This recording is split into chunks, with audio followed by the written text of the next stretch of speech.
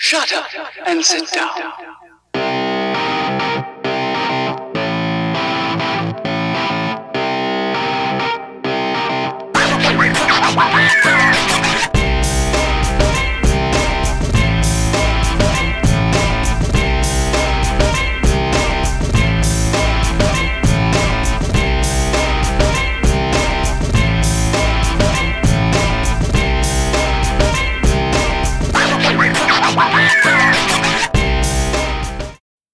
Good evening, everyone, and welcome to the podcast.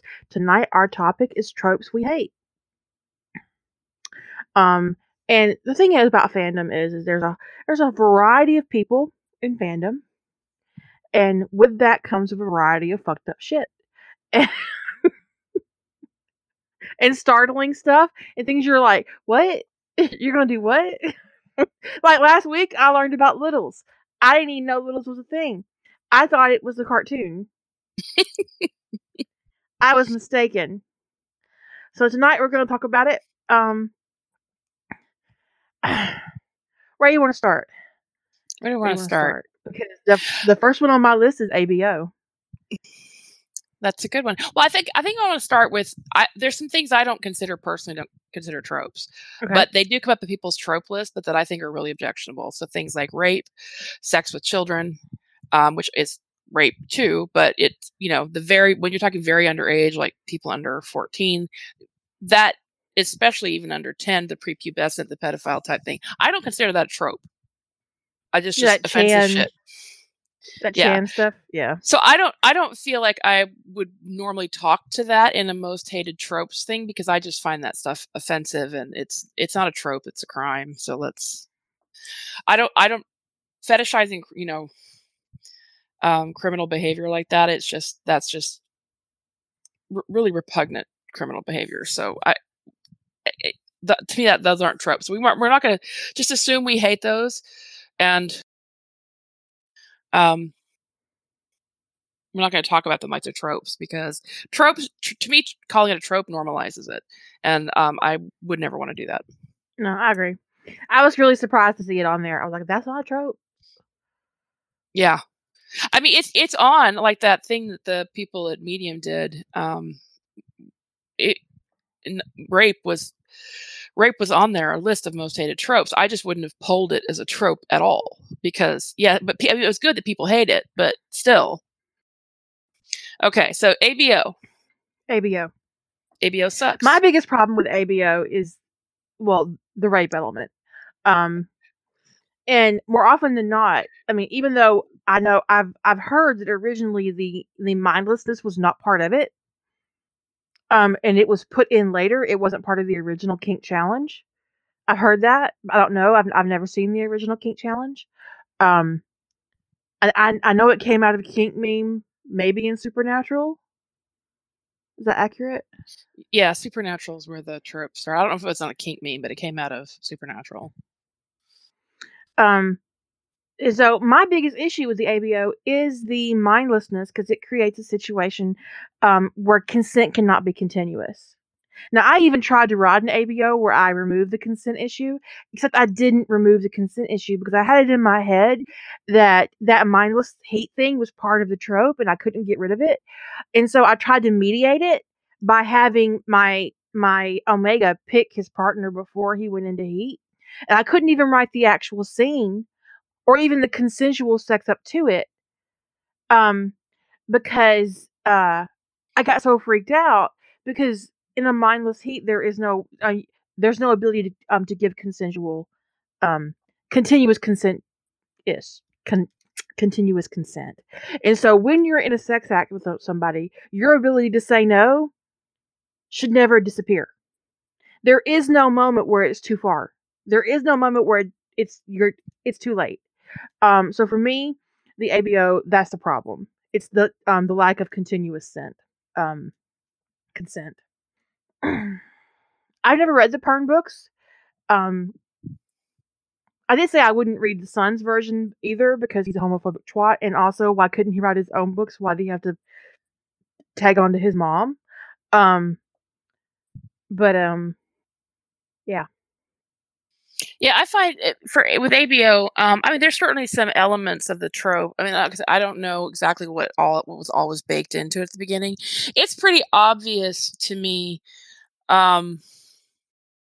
what the trope was about, which was about enabling MPreg in a way that was resonant in the world building, as opposed to it just sticking out like a sore thumb and being inexplicable. How Dean, in this case, got pregnant.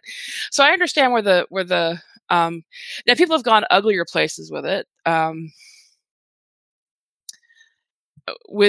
I think that people have when people go to uglier places with it, they keep doubling down on the ugly aspects of the of it. But I do see where it was born, right? Which is that you've got very popular male pairings, and people want to introduce children in that. They want to introduce MPreg into that, and they want to introduce MPreg into it in a way that is part of the world building. I mean, I have read MPreg stories occasionally where it's just like you're in the middle of your procedural crime drama and one of the characters is pregnant. It's like inexplicable how this is happening. They're just like, there's a few men running around pregnant, and it's like they tried to hand wave away the detail of how that could be, but it's like a turd in a swimming pool. It's like, you can't just tell us it's not there. You got to explain that. So I understand how kind of that could kind of come to be, but it's just turned into something that is really ugly, and people have latched onto the ugly aspects of it. And even when they say they try to mitigate the ugly aspects, the consent issues, they actually often don't. We talked on the podcast last night about people, trying to do other things. Like Kira talked about, like trying to make sure that it's all chosen ahead of time and that kind of thing, ignoring the fact that the continuous consent is absent. But I also read one story that said they're taking all the consent issues out, but what they did is they inverted it, which is the consent issues were shifted to the alpha. Because what they made it is that the omega isn't mindless, but that an alpha doesn't have the right to deny an omega. What? Legally. So I'm reading it right, thinking, okay, they said there's no consent issue. They've taken out the mindless heat. They specifically said that they're resolving all the consent issues. And then I get down to when it's happening, and an alpha legally doesn't have the right to refuse an omega. And the thing is, of course, she made it that alphas would never want to turn down an omega, but that wasn't the point. She made it to the point they couldn't. So she made it institutionalized rape, and it was just like, why do you guys have to why can't you just make it? Why why don't you just address it? So it's just, you have to recognize that there are certain people that fetishize the lack of consent. I mean, yeah, GP is a consent issue, but the author doesn't recognize it as such. I'll tell you why. What I read in that, reading between the lines, okay, is that this is an author who equates omega, even though the omegas are male, she equates omega to female and alpha to male, and men can't be raped. That's the logic. That's the progression. That's the progression I took through in my mind. Is she thinks men can't be raped, and I find women who say stuff like that. I mean, I have a really hard time not wanting to punch them in the face. So, and I'm not a violent person. I'm sometimes violent in my thoughts, but I've never hit a person in my life. So, I've always considered violence an option. I will punch them for you. Okay. I mean, I got in a fist fight once in school. But as an adult, I just don't hit people. So I just, it infuriates me when I see people say stuff that's ignorant. So when I see somebody doing something like that, where they say they've removed the consent issue, and then I see that kind of that train, and where she's challenged in the comments about this, she just denies. Oh, no, that's not rape. I'm like, yeah, it is. You've basically you've said the law has made it so they have to do this. So, but anyway, so ABO. And the thing is, I have read occasionally some very good ABO fics, but even the ones that I think are better, most of them just don't really truly address the consent problem. They don't address the continuous consent problem. Even if they address everything else, they don't address the continuous consent problem. And, or I read one where the omegas are not mindless, so there was an element of continuous consent, but their heat is so torturous without a partner that they would get a partner regardless. To me, you've still created a consent problem, because it's like, okay, I wouldn't bang you normally, but I'm so this is so agonizing that I'm going to bang you now. That's a consent issue still, and it's like people just don't see that. So it is a hugely. I think it's a trope that could be good or could be interesting, could be something that people want to play with, but generally, yuck. I agree. It's up there on my most hated. I mean, I filter it out now that AO3 has made it easier to filter out all of that crap. I filter when I'm doing searches, and I tend to filter out ABO as much as possible. Now, people don't always tag for it in a consistent way, so you usually have to filter out multiple tags to try to get them all, and then you may not get them all. But yeah, it's not a ABO is not a good trope. So I mean, the thing is even if if they require penetration, we already have machines that will fuck you. They exist currently. The technology is there. There are fucking machines. Literally, there are fucking machines. Right, but so but they're why isn't that an option? They're deliberately writing it that they need the alpha sperm. That is disgusting. Right? So not only is fucking mandatory, but unsafe sex is mandatory as well. Oh yeah. So I mean, people do. The thing is, there's so many elements to this trope, and people mix and match and put stuff together. But I see people mixing and matching. Just in the summary, I can tell by the way they describe things, they've mixed and matched things to make it as objectionable as possible. Like I read, this was the summary. I scrolled past this one story. I want to say it was Teen Wolf, but could be wrong. Teen Wolf has a way of somebody mentioned in the chat that Teen Wolf has done some better versions of ABO, and I agree, but they've also done some of the worst. And there was one where there's no women at all. There's just omegas and alphas. So everybody's male, but like the women have the male omegas have breasts and they don't have a dick. So they basically are women, but they're not calling them women. And I mean, it was just like they're erasing women and yet turning the male, the omega side of the pairing into women effectively biologically. Yeah, right. It was like I just sort of like, it was so offensive. I'm like, wow. I remember seeing some art on Tumblr once. It was a drawing of an omega, and he had a penis but no testicles. I'm thinking myself, oh my god, did you actually ever take a biology class? Because you do realize that if you give an omega a penis, but you don't give them testicles, that they cannot get an erection. Well, I mean, I guess they could be rationalizing it away as being that this is a completely different gender and that things could work differently. So I don't know that I would immediately jump to, I mean, at first glance, I kind of go, what? But when I pause to consider, I kind of go, well, I mean, I doubt they've actually put enough thought in it to consider the mechanics of it and how things work differently. But with a completely different gender. Maybe, yeah. I wish I had, because I'd like to know what they thought. Yeah, basically they turned the omega's penis into a large clit that wouldn't be capable of an erection. But speaking of things in ABO that I find objectionable, is like, of the things they put into the ABO trope that make it super objectionable, is that the omegas all have tiny penises. Yeah, because how dare an omega have a penis that doesn't make an alpha feel bad about himself? Right. So the little dick thing, no testicles at all. Some of them put some of them, all of this is handled strictly anally. Some of them they give them a vagina as well. So they basically, again, functionally making, I guess if they have a penis and testicles as well as the vagina, they're making them functionally intersex. But which intersex or something closer to intersex is what I did in Subversive. But I was writing a third gender that had characteristics of both. That reminds me of an email I got about Patient Zero.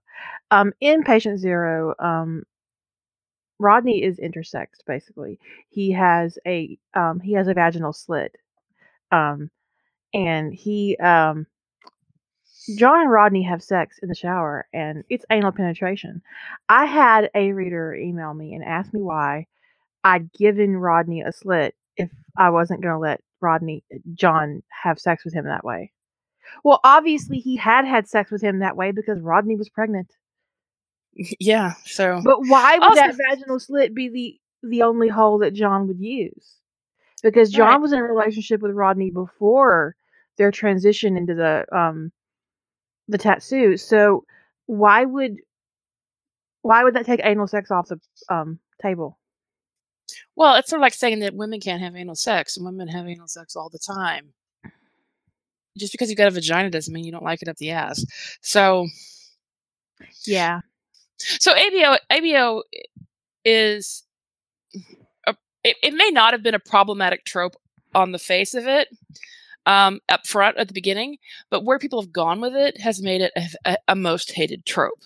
And I'm going to throw in here also into the most hated tropes, and not for the rape aspect, but just because of what it is my most hated trope is slavery.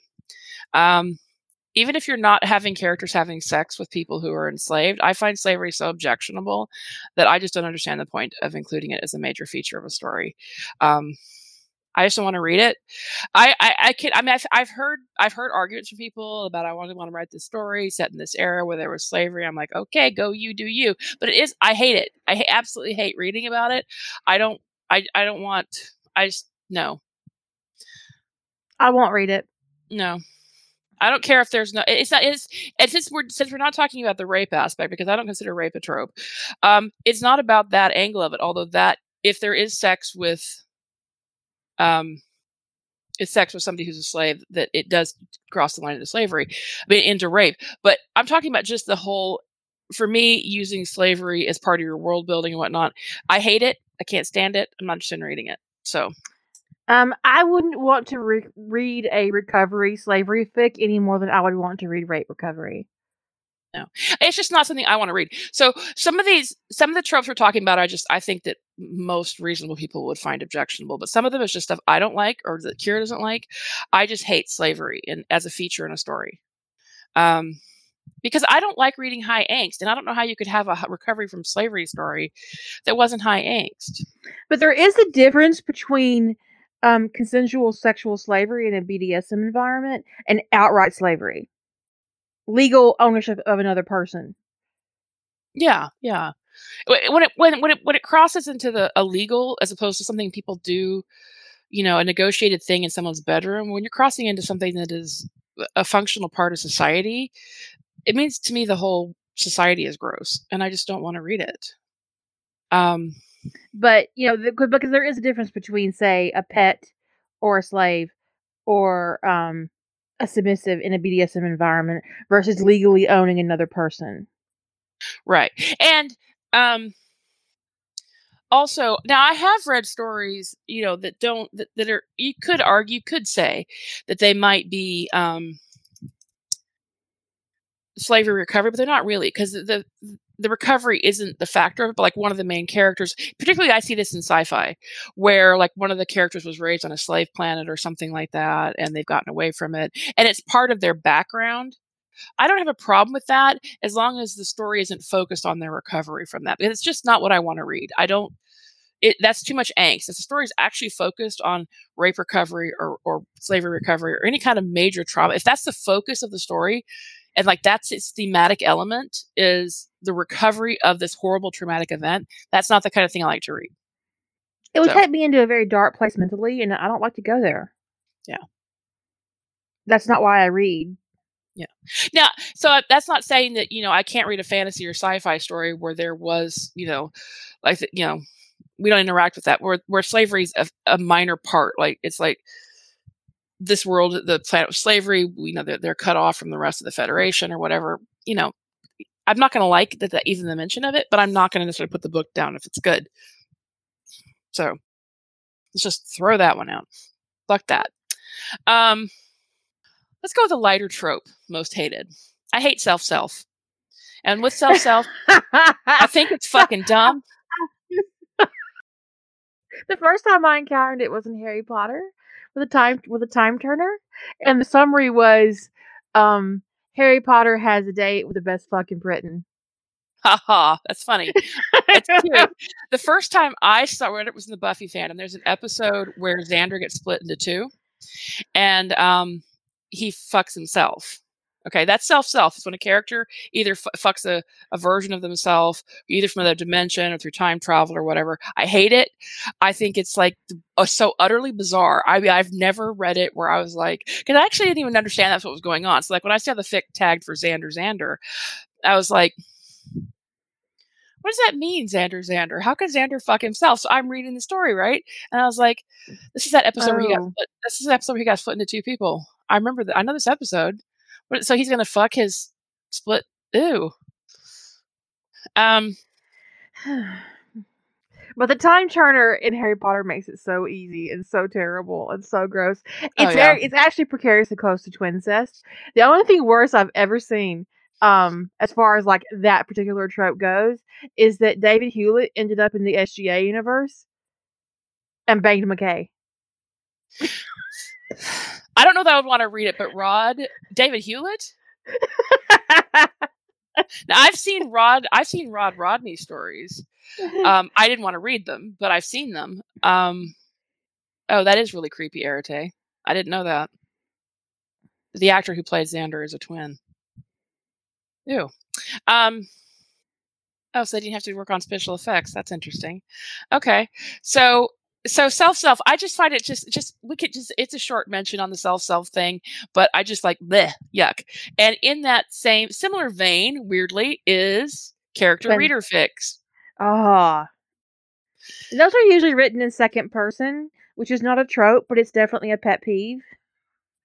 Yeah, well, yeah, I mean, I guess it is. You could say it's a narrative style, but they actually, when they tag them character reader, I say that's crossing the line into trope. Yeah. Because they're not, it's not like they're writing, epistolary. They're writing, they're intending for you, the reader, to think that you're being banged by Bucky Barnes.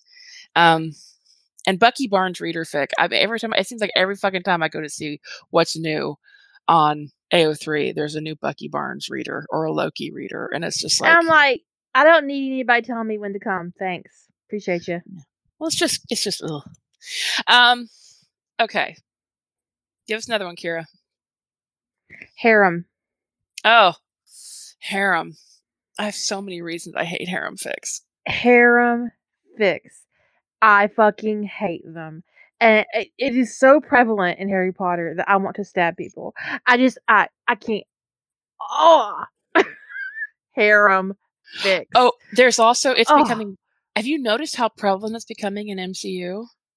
I have not looked. I don't want to know. Oh, it's disgusting. And honestly, I think what's objectionable to me about it is this person at the center of the harem is usually Tony Stark.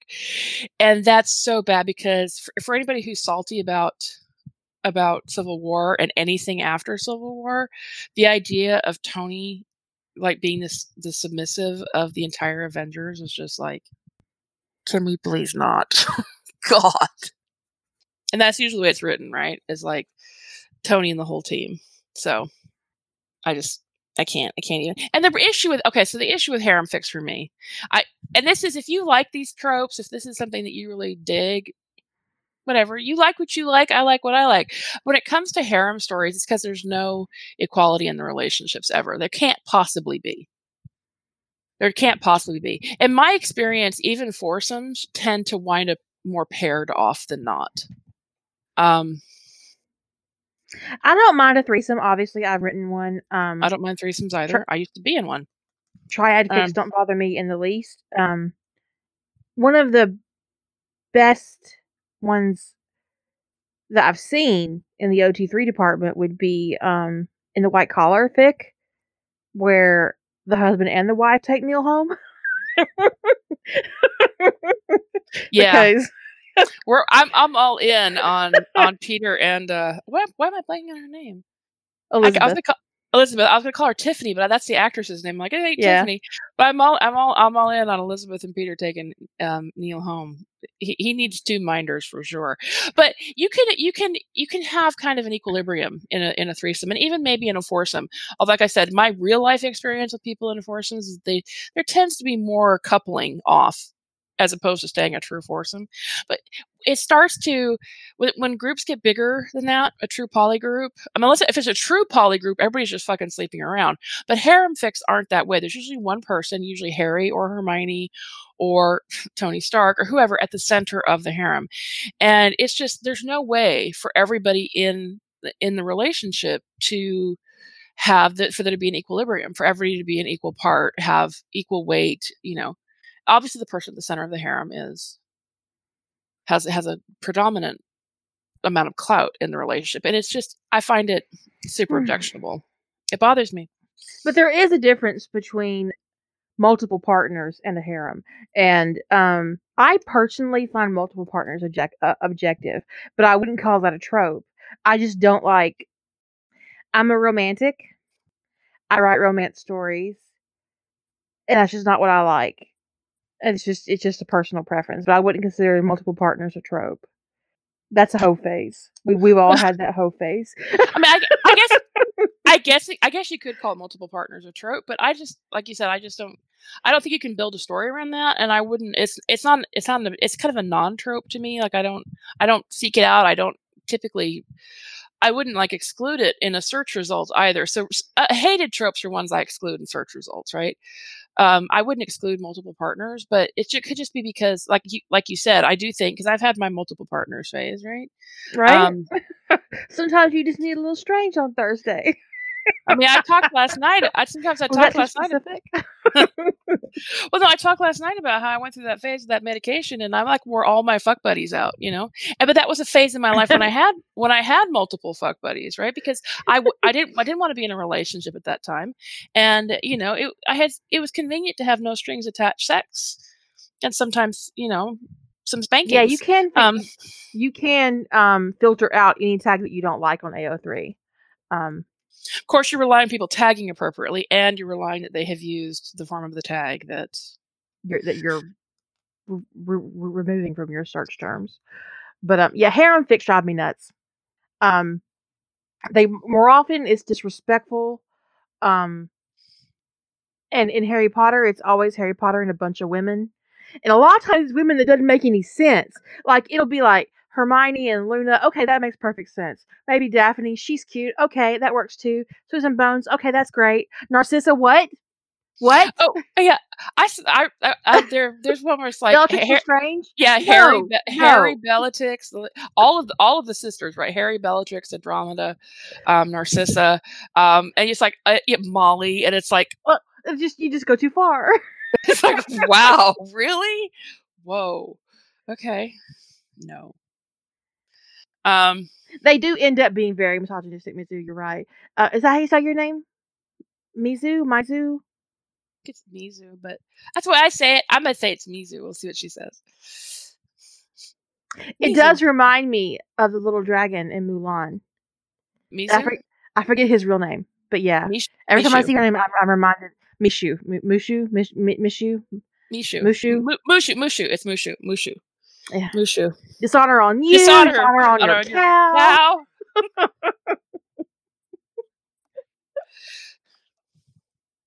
I got that mug for somebody, right? It's got a little picture of Mushu, and he's going, dishonor on you, dishonor on your whole family, dishonor on your cow. And I had been like, I don't understand what this is. I was like, okay, you can't have that. You don't deserve it. You cannot have the Mushu mug. Okay, so next trope. Well, let's just get this one out of the way, because I hesitate to call this a trope, but people call it a trope. So incest. I have it on my list. Okay, so let's talk about it. You can't even fucking read in the Hobbit fandom without encountering it. Well, that's true. I mean, a Hobbit fandom is the one fandom where I don't filter it out, right? It's like, yeah, all right. You won't have anything left to read. Right, it's like, yeah, all right. So I'm going to let the boys bang. As long as they're not banging on screen, I'm going to deal with it. I mean, there's so many authors that pair those two boys together that it is. I mean, if you filtered all of them out, you might get 10 completed fics. Yeah, I am joking about the number, but it's ridiculous. It's a lot, and there's a lot of great stories that have them paired off behind the scenes. So as long as they're not the primary pairing, I have to say I've kind of made an exception for The Hobbit, because it's like, okay, whatever, you can't get away from it. But I will say, I will. And very well you should, Margaret. I do kind of put my hand over my eyes sometimes about the sibling incest and go, okay, whatever. I'm trying not to be super judgy about it. I just don't want to see it. I don't want to see it, but I'm trying to let you guys do what you can do. But parent-child incest, that's a whole other realm of fuck no. Hell no. I'm telling you right now, if you're writing parent-child incest and it's not criminal and the parent's going to jail, get help. That's probably the most judgy thing I'm going to say tonight, okay? Get help if you're writing parent-child incest and the parent isn't going to jail, because there's just no excuse for... Get help, and I hope you don't have children. For Noah banging his son. That's just not okay. That's just not okay. And it doesn't actually matter how old they are, but if he's underage, that's a fucking... no gifts during the podcast, please. Thank you. Especially if... It shouldn't be happening at all, because you can't tell me that someone who's 30 years old, the relationship, that you can say their relationship is quote unquote healthy when it's with their parent. That's bullshit. But if they're underage, that's a crime. Actually, I think parent-child incest is criminal in most states, regardless of the child's age. And it's also a mental disorder. Yeah, it's just fucked up. I mean, it's one thing if they don't know that they're related, but then you still got, other issues to deal with. And you'd think there'd be some big psychological fallout. But I don't know why you'd want to do that. So the thing about incest is that there, it's like... Well, there's a consent issue in play, especially when it comes to parent-child, because the parent has power over the child. The parent has exerted a great deal of power over the child their entire life, and that power imbalance can't be rectified.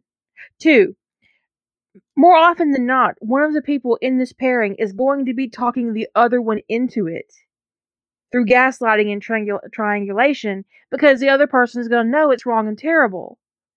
And it's extremely taboo. So there's emotional manipulation, there's gaslighting, there's a power imbalance. It's just... Come on now. But Supernatural's incest stories ruined me for Supernatural before I ever got to watch the show. Well, when you came into the fandom, when you first looked at the fandom, or when I first looked at the fandom, Kaz wasn't a part of it yet. Right. So all there was pretty much was Dean Sam.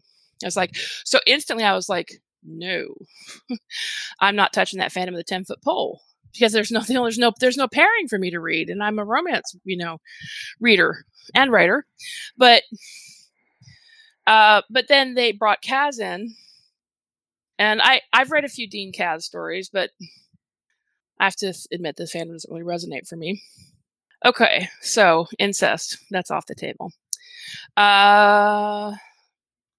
We might as well talk about Mpreg. I could say I'm putting this on my list, and the only reason I put it on my list is because I don't actually... I used to hate What Mpreg. are you putting on your list? Mpreg. It's sort of on my list, and I would say this. That's why I'm putting a lot of caveat on this. When I first came into fandom, I hated this trope. I hated it with the Fire of 1,000 Suns. I have since, in some fandoms, found really good stories that had Mpreg in them, where the Mpreg made sense contextually. It was like, okay, I could see, whether it's in a fantasy world or a world with magic or a world with shifters, Mpreg is great. But for the most part, most of the time, the reason I don't like the trope is because I find it doesn't make sense. There's no effort to explain how it works in the world. It's just, or it's bizarre, or it's some sort of weird fetishization thing. It's just, I don't know. It's weird. It's just weird. I don't mind them. Obviously, I wrote one. But I'll tell you what turned me, because if you look through my Dreamwidth, you will find a post where I bitched about Mpreg. I also bitched about Rule 63 fixing that same post, I believe. But Seeker Geek changed my mind. Seeker Geek is a really great example of change. Now, Seeker Geek also did one of the reasons why it's on my dislike list is because I don't mind Mpreg anymore, as long as it is in a fandom where there's a hook that makes it make sense. Like the world, like Stargate, you got technology, you got the Ancients did it, whatever. fantasy, Magic and Harry Potter. Yeah, you got fantasy worlds. So anything that kind of makes it make sense. Okay, so that's fine. What I don't like about most MPreg and why it's generally a dislike trope for me is a lot of MPreg focuses ridiculously on the pregnancy. I'm just not interested in reading about pregnancy. So you could actually say that I don't like pregnancy trope at all because I'm just not interested in reading about swollen ankles and food cravings. I'm just not interested. It's not. It's boring. Zero interest. So if a story, if the MPreg is written in a way that in a world that it makes sense, and the pregnancy is a feature of the relationship, and there's other plot going on, I'm fine. That's great. I really like the progression of John and Rodney's relationship, and to me that wasn't about the pregnancy. It was about John's feelings for Rodney. But the Surrogate by Secret Geek actually kind of broke my heart. Yeah, it really did. There are moments in it where I was like, "Oh, John, how can you love somebody so much and not tell them?" Yeah. Now there are a lot of tropes I generally don't like where I have read good versions of it. Amnesia, for example. We'll talk about that one next. But generally there are tropes I just dislike. The ones I outright hate, I won't read at all, typically. But the ones I just dislike, my dislike tropes, like, there's always an exception. Please don't send me the thing you think is my exception. But, yeah, let's just do that right now. Do not send us any emails regarding this podcast. That'd be great. But I have read exceptions to most tropes I dislike. I've read the exception where there's a really good version of it. But when there's like one fic out of thousands, it means I need to stay away from that trope. So I've read the Amnesia story that I like. I have even read the story that focused more on the pregnancy that I liked. But generally, I'm not interested. I never have been interested in reading about somebody being pregnant. It wouldn't matter if it was male or female. So it's not actually about MPreg. I don't like pregnancy as a trope. The blow by blow of it. I don't want to read the crying and the swollen ankles and the hurting back. No, I don't want to read any of that. The pushing. I don't want to read the pushing. I don't want to hear about afterbirth. I don't want to know about it. No. I've seen that video. There's actually one Amnesia story, and only one, that I've read and enjoyed. I'm in the one too. One. And it's a McShep AU, and Rodney and John are together. They got together in college, I believe, and Rodney and John break up, and Rodney goes through this traumatic emotional kind of breakdown, and when he wakes up, basically he doesn't remember who he is, and he has to rebuild his life. His friends find him, and he goes back to his house, and he finds all of these things that he used to have in his life, that he no longer has, and it doesn't make sense. He's forgotten that he's an astrophysicist by trade. He doesn't remember any of it. Then he sits down in his piano, and he realizes that he can still play, and he rebuilds his life around music, and him and John get back together. It was beautiful. One of the reasons why him and John separated is that Rodney was so involved in his work that he didn't have time for anybody else. But what was really interesting about this story is that Rodney never gets his memory back. He rebuilds his life, and before he lost his memory, he bought John a plane. Well, near the end of the story, the plane gets delivered, and he gives it to John, and it's a gorgeous fic. And he eventually writes a symphony for John about flying, and he performs it, and it's just gorgeous. I wish I remember the name of it. I would tell you what it is. I do know that during the course of the fic, at one point, Rodney listens to Goldberg Variations, and Goldberg Variations is one of my favorite recordings. I fucking love Goldberg Variations, and I was like, yes. But it's McKay Shepherd. It's an AU, and it is an Amnesia fic, but it's the only one I've ever read that I enjoyed. But it's gorgeous. It's beautiful. I talked on another podcast. There was one Buffy fic that I enjoyed. I wouldn't call it like my most love fix of all time or anything, but I really enjoyed this one story. They did get their memory back, but it was both sides of the partnership lost their memory at the same time, although they weren't actually in a relationship when they lost their memory. They just wound up thinking they were based upon evidence. And part of the reason why I enjoyed it was because it had there was both a sweetness about it and them falling in love, because they were falling in love with no preconceived notions of one another. And they just accepted one another because they didn't have any reason not to. They thought, oh, well, we're in a relationship, so I'm going to, there wasn't any of the things that were standing in the way of them even being friends in real life. But it was a very different take on it, where you got two people kind of with no memory, kind of stumbling through life together for a little while, and they fall in love along the way. So it wasn't a traditional amnesia fix. Now, the reason why I dislike amnesia fix is because it was a big trope in the 80s in romances. It was a big trope, like enormous. And I've always thought they were contrived and stupid. And, it's a thing. I just don't like it. Let's see. Let's consult the list. Where's my list? Let's save that one for... I have a few that are kind of in, I understand why people like them, but I really don't like reading about them kind of thing. The story that I was talking about. Oh, you found it? With Rodney losing his memory and giving up physics is called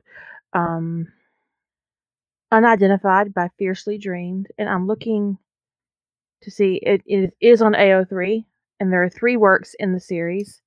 And I'm giving you the link now. But it's gorgeous. So my next group is there's a few tropes that they're kind of they're not, I wouldn't actually call them similar, but this group of stories, it's tropes that I understand why people want to read them, or which tropes do people read, why people read them, because they identify with them, it helps them some way. But I don't particularly like reading these tropes, and it's tropes about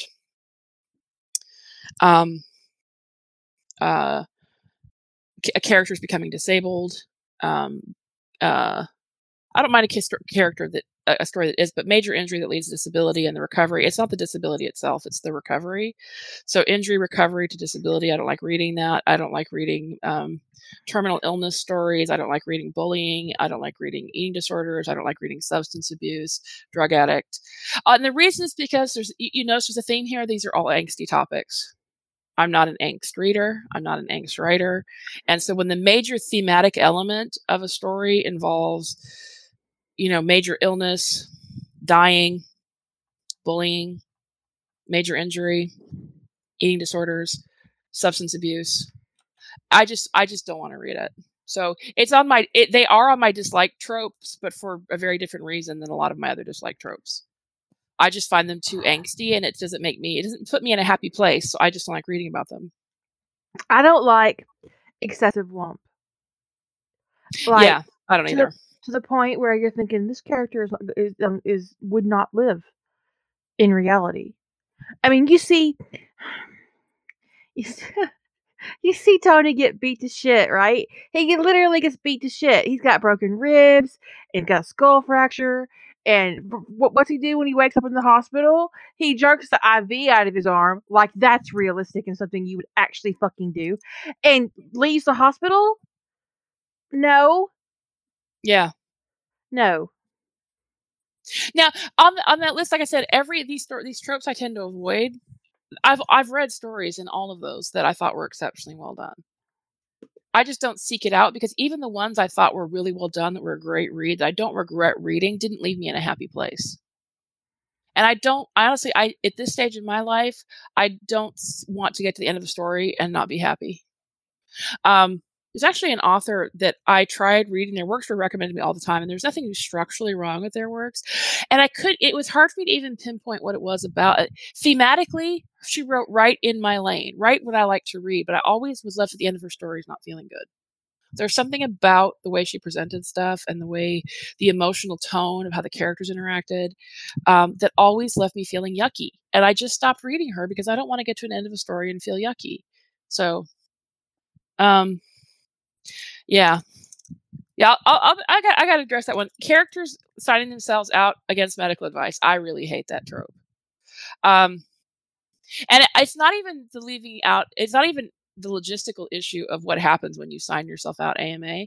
That there's a solid chance your insurance won't cover it. It's actually the issue of I'm tired of reading about, grown ass men, usually men, but sometimes women too, grown ass men who act like toddlers about having to go to the doctor and be in the hospital. Okay, so you've been shot and stabbed 3 times, and you're gonna, put everybody to a lot of angst having to babysit your dumb ass. And I see this with Tony a lot, where they I've read stories where they have shifts of people keeping an eye on him so he won't try to escape the hospital. I mean, come on. How old is he? I mean, I have written Tony not wanting to go to the hospital, not wanting to go to the doctor, and having reasons for not wanting to go. But I would never write him constantly trying to get out and drawing people's attention for that reason. Like, oh, Tony's trying to sign him out AMA again. Yeah, it is a big trope in Mag 7 that Vin is always signing himself out AMA. Vin and Ezra, yeah, they both do it. Which, considering that they're usually hurt, this is not something obviously that happened in Old West. So this is ATFAU stuff, right? Considering they're usually hurt in the line of work, they actually can't be doing that shit, be signing themselves out against their doctor's orders. If they want to go back to work, they can't. So it's just that whole trope just needs to die in a fucking fire. If your doctor, in this day and age, doctors don't put you in the hospital unless you need your ass there, and that's the truth of it. They just don't. I mean, you can give birth one day and they're putting your ass out the next. If they're keeping you, it's because they need to. Well, there was an epidemic of them discharging women who'd given birth same day. Remember? They had that spike. How long? It wasn't that long ago. It was maybe a decade ago, that spike in women who were dying because of being discharged too early. Yeah. After childbirth. Getting staph infections and sepsis and most insurance companies had to, change their guidelines to allow at least a one-night hospital stay. But, doctors don't put you in the hospital anymore. It's so, and honestly, getting insurances to pay for hospital visits is brutal anyway. So doctors don't put you in the hospital if you don't need to be there. So yeah, thank you, Silver. That is the story that I mentioned about. It's called, I think it's called Sweet Memories by Kayla. So I'll get that link up in the podcast link library later. But doctors don't put you in the hospital if you don't need to be there. So characters signing themselves out. Now, if you don't want to write your character in the hospital for 3 days, then don't fuck them up so bad they need to go to the hospital.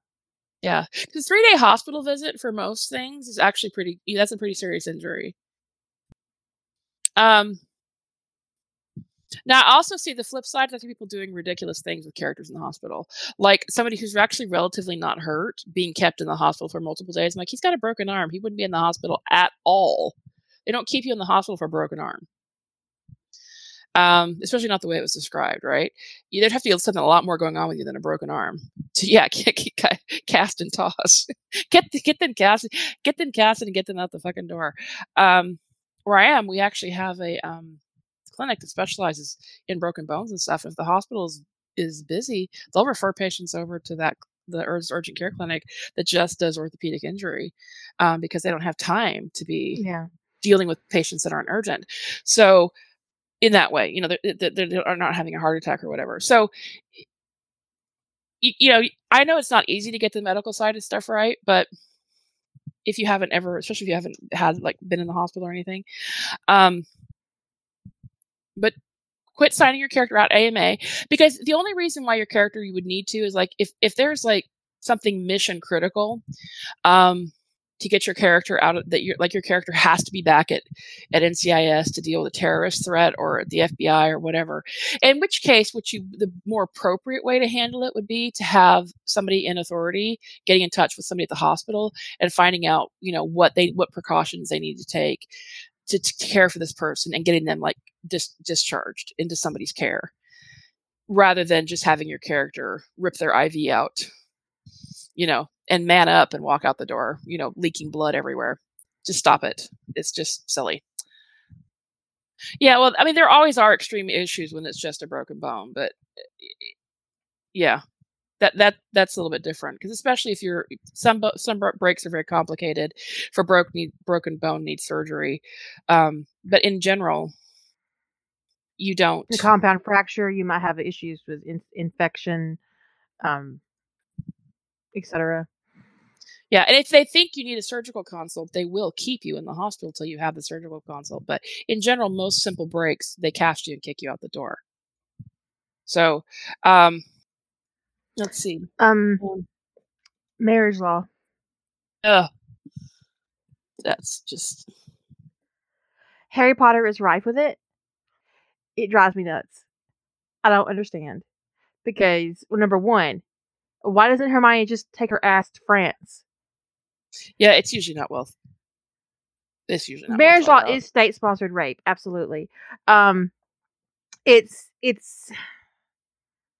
often framed in a romantic way, and it's just disgusting, and I hate it. I just hate it. It makes me deeply uncomfortable, and it's just like, why? Why?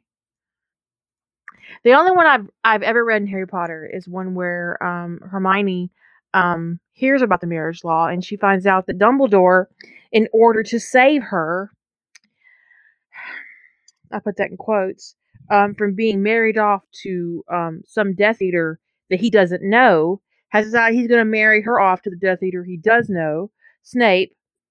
And she says hell to the no, packs her parents and Harry Potter up, and leaves. Which makes sense. And because Dumbledore didn't fight the marriage law, not only did he lose out on using Hermione as leverage in some Death Eater plot, he also lost Harry Potter. Now, I did plot a marriage law fic that was like what Reaper described. It was a double bird at Dumbledore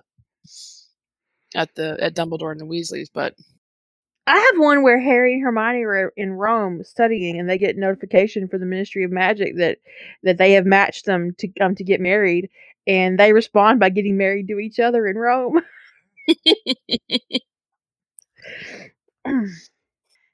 What you gonna do with that? But if the marriage law is, I don't have a problem with the trope if the marriage law is being used as it's being used as a thing. It's like they're going to defeat, or they're going to get around, or it's your plot device to get Harry Potter out of Britain. Go for it. It could be a really interesting plot device to just get Harry to do the logical thing and go, well, I'm fucking off to France. But when it is when they like give into it and go along with it, and Hermione ends up with 5 husbands. Yeah. Or she ends up married to Lucius Malfoy, or yeah. It's just no. I mean, the story that I plotted was that they were trying to, after the war, they were trying to use marriage law to get control of the finances of the Death Eaters and stuff. And by, like, if you don't want to be in prison, you have to get married to somebody, and they control your finances and stuff. So, and Harry was like, no, just if they've done something wrong, you just put them in fucking prison. This is not acceptable.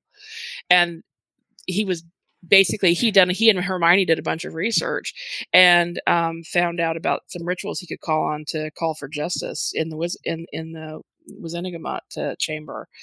And he kept trying to talk them out of pushing this law through, not telling them what the consequences would be.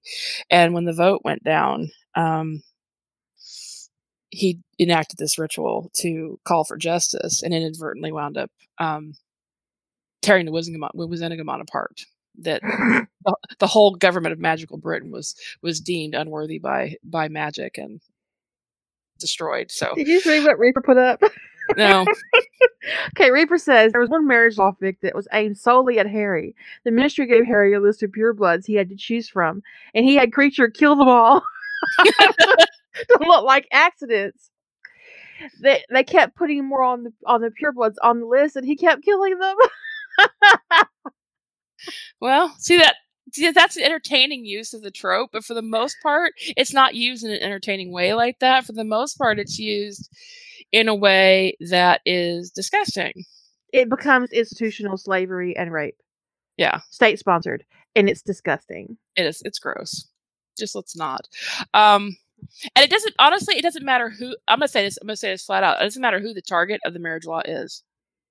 It doesn't matter if the target of the marriage law, because I have seen stories where the target of the marriage laws are the bad guys, quote unquote, and people seem to think that makes a difference. It doesn't.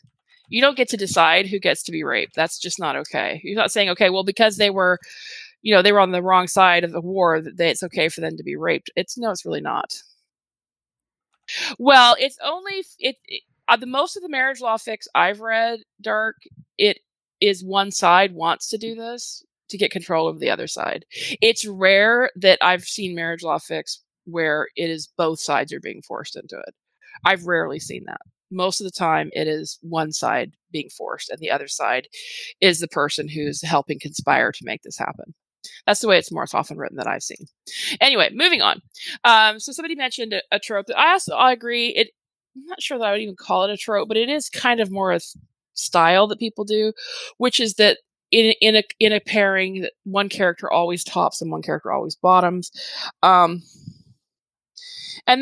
this is I agree. I actually don't like that, but it's in an individual story, if somebody writes it that way, I don't care.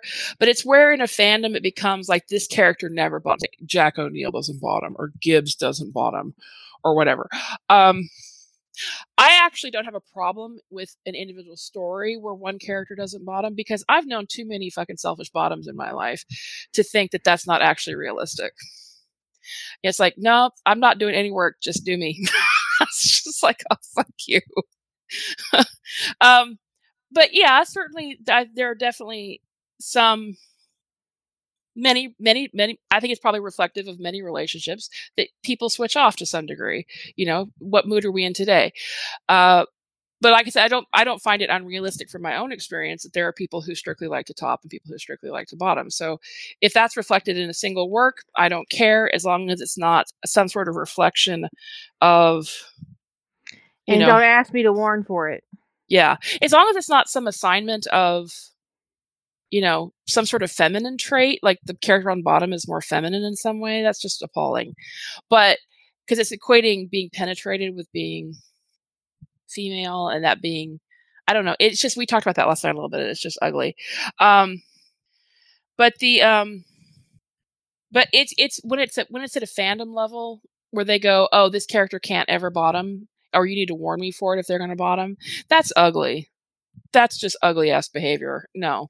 If I'd known that mindset existed in The Awakening, when I wrote The Awakening, it was that mindset does exist in the Sentinel fandom, that Jim's an exclusive top.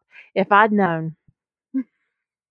I actually love. I'm just saying.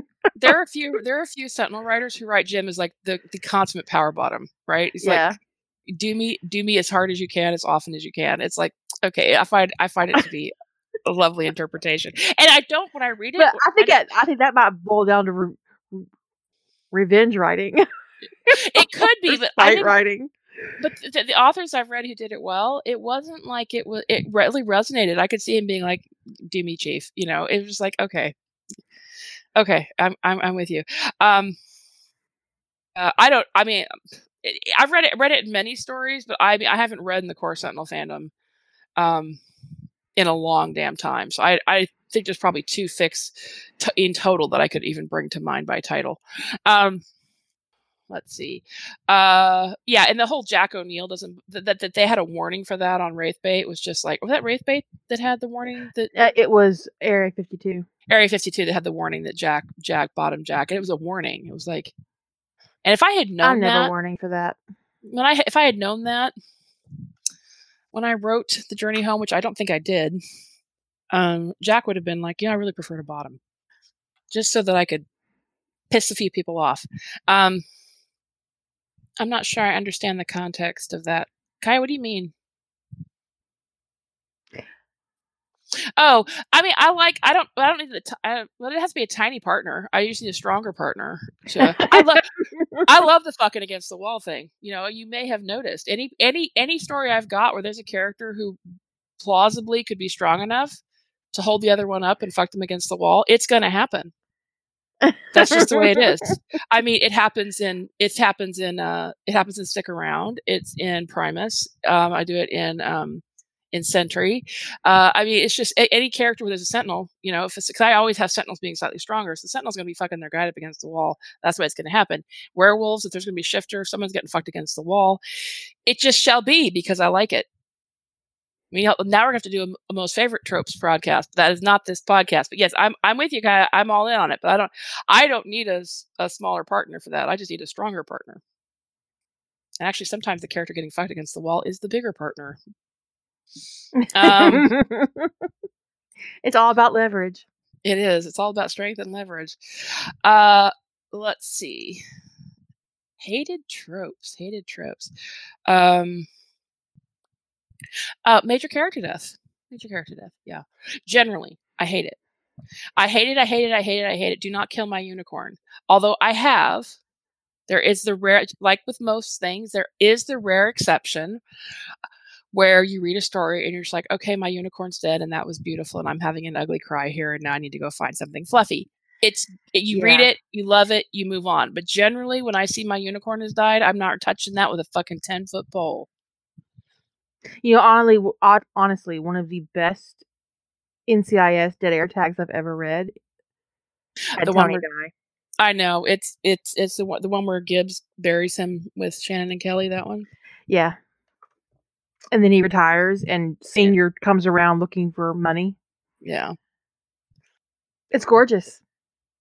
I only read it once. I'll never read it again. Yeah, that one I couldn't. I read it one time. I had an ugly cry, and I just I moved on. But generally I avoid it because I don't want. There are some beautiful stories out there that deal with a character dying, and that's okay. I sometimes I will read those, but it's hard to know what you're going to get when you see the tag major character death. Yeah, if you don't warn me and your only excuse for not warning me is because it would ruin the story, I'm going to cuss you out. I don't care if you're not warning me for character deaths, if you're not warning me for rape or whatever. I don't care what your fucking plot twist is. If it's something that is fucked up and you don't warn me, I'm going to hate you and I'm going to cuss you out. Yeah, it's the people use that same excuse for rape. I couldn't warn you about the rape because it would ruin the surprise. I don't need that kind of surprise. I would consider RPF a genre, but if it were a trope, it would be one of my most hated. So I consider RPF a genre of fan fiction, but it's hard for me to call that fan fiction. I just find it really disgusting. Yeah, I don't like it. So it's violating. Yeah, it's just it's a no. It's a no for me. Nope. That's a no from us, dog. And this one's gonna surprise people. Woke Up Gay. I have a real problem with Woke Up Gay. Because that's not how that shit works. No, well, there's one. There's one. I can't remember. I don't like the trope, but there is one NCIS story where basically it's like Gibbs recovered from the, from his head injury, from the explosion, his amnesia, a little bit more gay. I'm just like, I was so a little bit more gay, not like he wasn't a little gay before. I'm sorry. It's not that it was. Gibbs, he's a little softer, a little kinder, and a little bit gay, and gay, or something like that. But anyway, it's like all of a sudden he's like, going after Tony. It's like it's like the bomb throughout his internalized homophobia or something. I don't know if it's an internal. I don't really remember how it was explained what had happened. I do remember. I think I remember enjoying the story, but it was this one example where I was like, okay. I mean, I could see, because sometimes people do have sometimes people do have a significant shift after a traumatic brain injury. So I think you could work that into if somebody has always been curious or something like that, and like their inhibitions are broken down or something, that they might make a pass at somebody they wouldn't have before. I don't think they would be like, I don't think it would literally change someone's sexual orientation, but considering that most people are on a spectrum of bisexuality as opposed to one of the binaries in that way, it could be that having, losing certain memories or having your brain get kind of scrambled a little bit for a while might reorient you a little bit, or make you, maybe not reorient you, but make you more willing to act on that Desires. urge. Open you up a little bit. Lower inhibitions. But just that whole wake up gay one day. Yeah, it just doesn't make sense. Also, gay for you doesn't make sense to me at all. I like to think that that on that, well, yeah, demisexual is a little bit different, where you encounter someone that you but I think that if you're demisexual, that you would know that about yourself already, and you wouldn't just suddenly wake up gay. Everyone I know who's demisexual knows what their preference is on attraction. They know what their preference is. But I mean, I guess again, this is the gay for you one. Oh, okay, yeah. I mean, okay, you can fall in love with somebody that you didn't intend to fall in love with, and if you do, and if you are on the demisexual spectrum, I would say that if you're just like I said, most people are on the bisexual. Most people are on the bisexual spectrum, and they ask me if people are could be honest with themselves, if they set aside societal expectations or basically everything you've learned in your life, that most people are on some degree of bisexual. So if you have a character who's always been curious but has never acted on it, fine. I wouldn't call that gay for you. But when I ever see gay for you written, it's someone who is hardcore. I'm straight. They've never had any doubt about that, and all of a sudden they meet the right person, and all of a sudden they want dick. It just strikes me as being extremely implausible. Now I have encountered in real life couples who were great friends. One was one side of the was gay, and the other side would have said that they were straight, and they fell in love over a long period of time. We're talking the slowest burn ever. And one partner had the epiphany of if my best friend was female, I would totally want to be in a relationship with him. So what's holding me back? But that kind of epiphany and that kind of self-awareness, I would say, is pretty rare. And it also is, like I said, it's a very slow burn. And it's not something that I think most people are going to have the patience to either write about or read about. So in general, the way it's written is not a trope I generally like. The gay for you thing. Because it's usually written as somebody who is straight, just, finding the right one to make them gay. Okay, what's your next one? I can't stand a slow burn.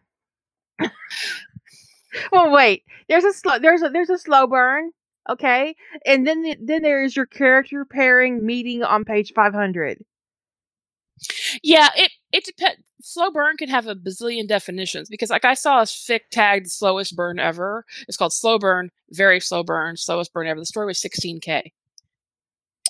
That's not a slow burn. It can't even be slow burn, much less the slowest burn ever at 16K. It just isn't possible.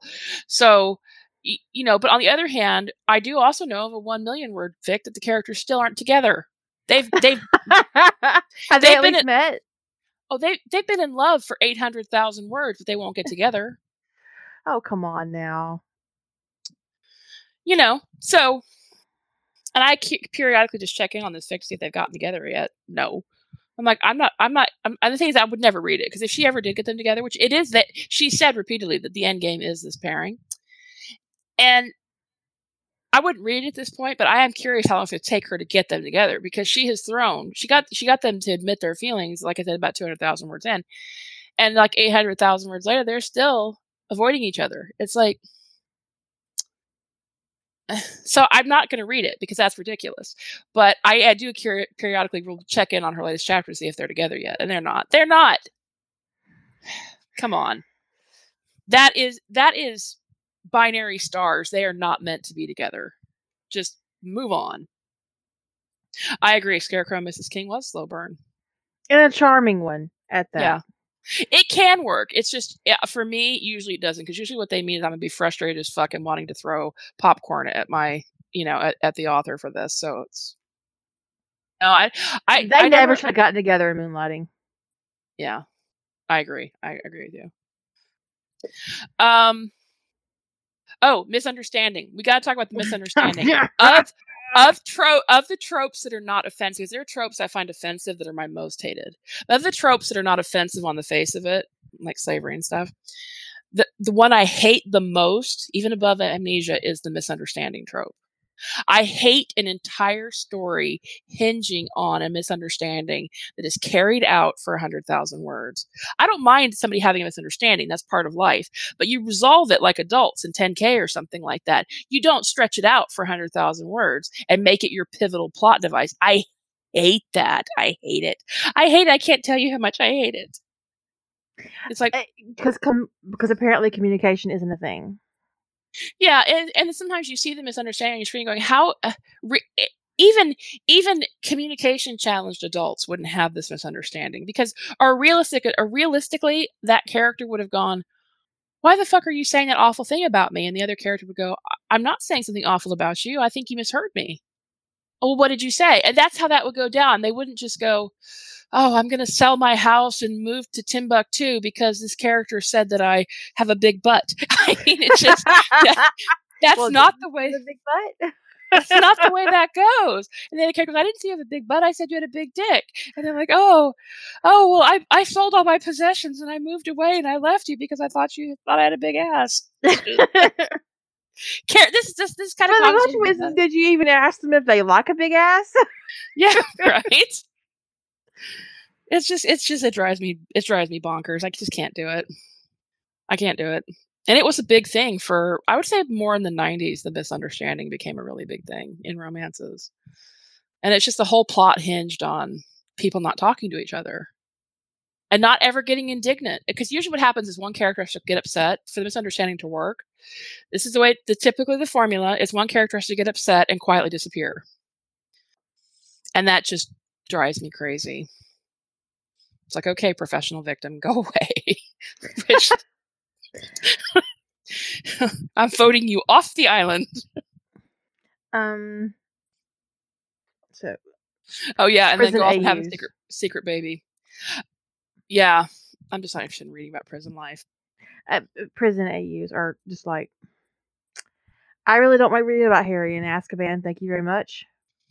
Especially in the Harry Potter fandom, but I mean there are other fandoms. Every fandom does it. The prison AU. I'm not interested. Yeah, I also don't watch Orange is the New Black, just to be perfectly frank. Yeah, I did have one where Harry starts out in Azkaban, but that's just how it opens, because Hermione uses the magic of Azkaban to fuel a time travel ritual. So she blows it to Kingdom Come. Okay. As they leave. I haven't posted it yet. I mean, if it's Lady Holder, all of them my work in progress file. Also, if you're going to, okay, so this is part of it. Is it depends upon. I have read an occasional prison story where I'm like, okay, but usually it's because the character's in prison for something they didn't do or whatever, and then they get out, and it gets, it's sort of Shawshank Redemption-ish, but hopefully not as long as he was actually in prison. That's fine if it's done well, but it's generally just not something I want to read. But especially when my unicorn is actually a criminal, no. And actually, in that vein, I don't like any tropes that make my unicorn a criminal. I'm not interested in reading mob AUs. No, not really. I'm not interested in reading Tony DiNozzo getting tired of how he's being treated badly by his team, and his response to that is to totally overreact and go shack up with a drug dealer. Or pardon me, a drug distributor, like full on somebody who's like, from running a cartel or something. That's just ridiculous. That's character assassination, and I don't like it. I don't dig it. I don't want to see day-to-day prison things happening, and I don't want to see prison rape happening, and that often is featured in those things. I don't want it. No. No, no. It's just Secret Baby. Like, there's variations on that. I like in Small Magic, Feely fathers a child before he goes on the quest, so he doesn't know about the baby yet. But it wasn't because she was keeping it from him. And also, Harry Potter has a daughter that he left behind on Earth, and he doesn't know it. So there's two, but it wasn't like what I hate about the secret baby is like, this is especially egregious and it happens in Harry Potter all the time, is that Hermione gets pregnant with Harry's baby and she runs off and she hides from him and she hides the baby for years. And then when he finds out, he forgives her. She's literally taken his heart's desire for no discernible reason and gone into hiding. And he forgives her. She's done the cruelest thing she could possibly do to someone she called her best friend. And he forgives her. How about no?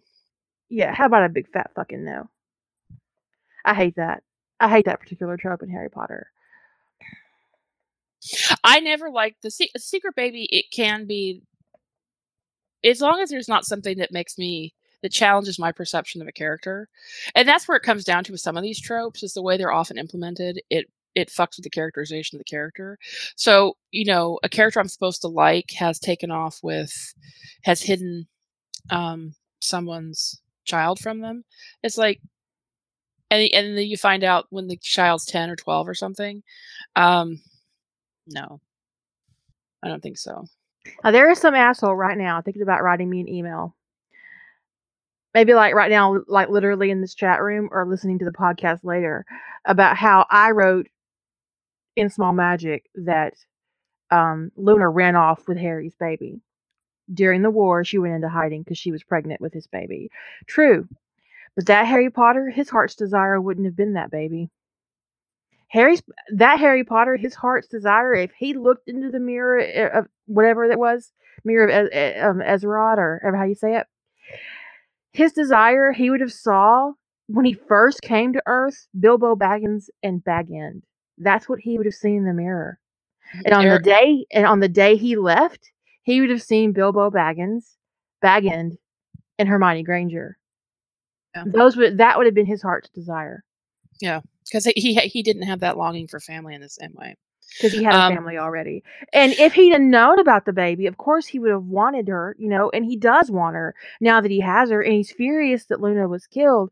But it isn't the same circumstance of Hermione having a one-night stand with Harry and then running off and having his baby and never telling him. Yeah, because sometimes you have a one-night stand with somebody and that person gets pregnant, and for whatever reason, they may not. I mean, I've seen it. There's some stories out there where Tony finds out he's got a kid or something happens to the mother, but it was a one-night stand and he had no clue. And for whatever reason, the mom chose not to tell him about it. It's like, okay. But yeah, Malia was a secret baby, but Malia, it was kind of the circumstances, but that's a little bit different. The circumstances around Malia and Teen Wolf is a little bit ugly all the way around, but it kind of probably hits a weird note because she was never intended to be there. I mean, obviously it was obvious that Peter's child was intended to be Jackson, but the actor left the show, and so they wrote in secret baby. Although technically Jackson would have been a secret baby because he was adopted, right? Jackson. I don't know, what do you mean? But yeah, Jackson was. That was the whole, whole impetus behind the Canema was that Jackson was adopted and all of that. And Jackson was a lot like Peter, so it is my headcanon that Jackson actually is Peter's son. But that was the way that was headed. But the actor left the show, so I mean. I didn't see that part of the show. I've read some of the transcripts of that stuff, but it's a little. I'm not exactly certain what all was confirmed because I didn't read all the transcripts that covered the stuff with the Desert Wolf. But all the memories of it were taken from him by Talia, so that's why he didn't know he had a child. That's why nobody knew he had a child. So it conceivably, anything that we find out could have been. False, right? It could have all been false. So, it's just, it's weird. It's weird. It's like, I don't know why they needed to put that plot line in there. They want to do this thing with the, I think it was kind of a weak plot line. They were looking for things to do, and I just think they could have done better than that. Nyx well, okay, but they could have introduced a female character that wasn't a secret baby. They're trying to prevent the Styles Derek angle, so they put in a different Hale. It didn't have to be a Hale. All they had to do was put in a female character that Styles started dating. Whatever. It's thin. It's thin. Okay, so looking at my list of hate of not liked tropes. I have a lot of fandom specific tropes that I don't. Well, we talked about Wump, but actually, this isn't fandom specific. I don't like the designated crier trope. It's not actually. I don't know. That's what I call it, but it's where fandom chooses the one character in the fandom that is going to be super emo and cry at the drop of a hat. In NCIS, it's Tony. In MCU, it's Tony Stark. It's also Tony. It's the Tonys, the crying Tonys. Styles, Blair, yeah.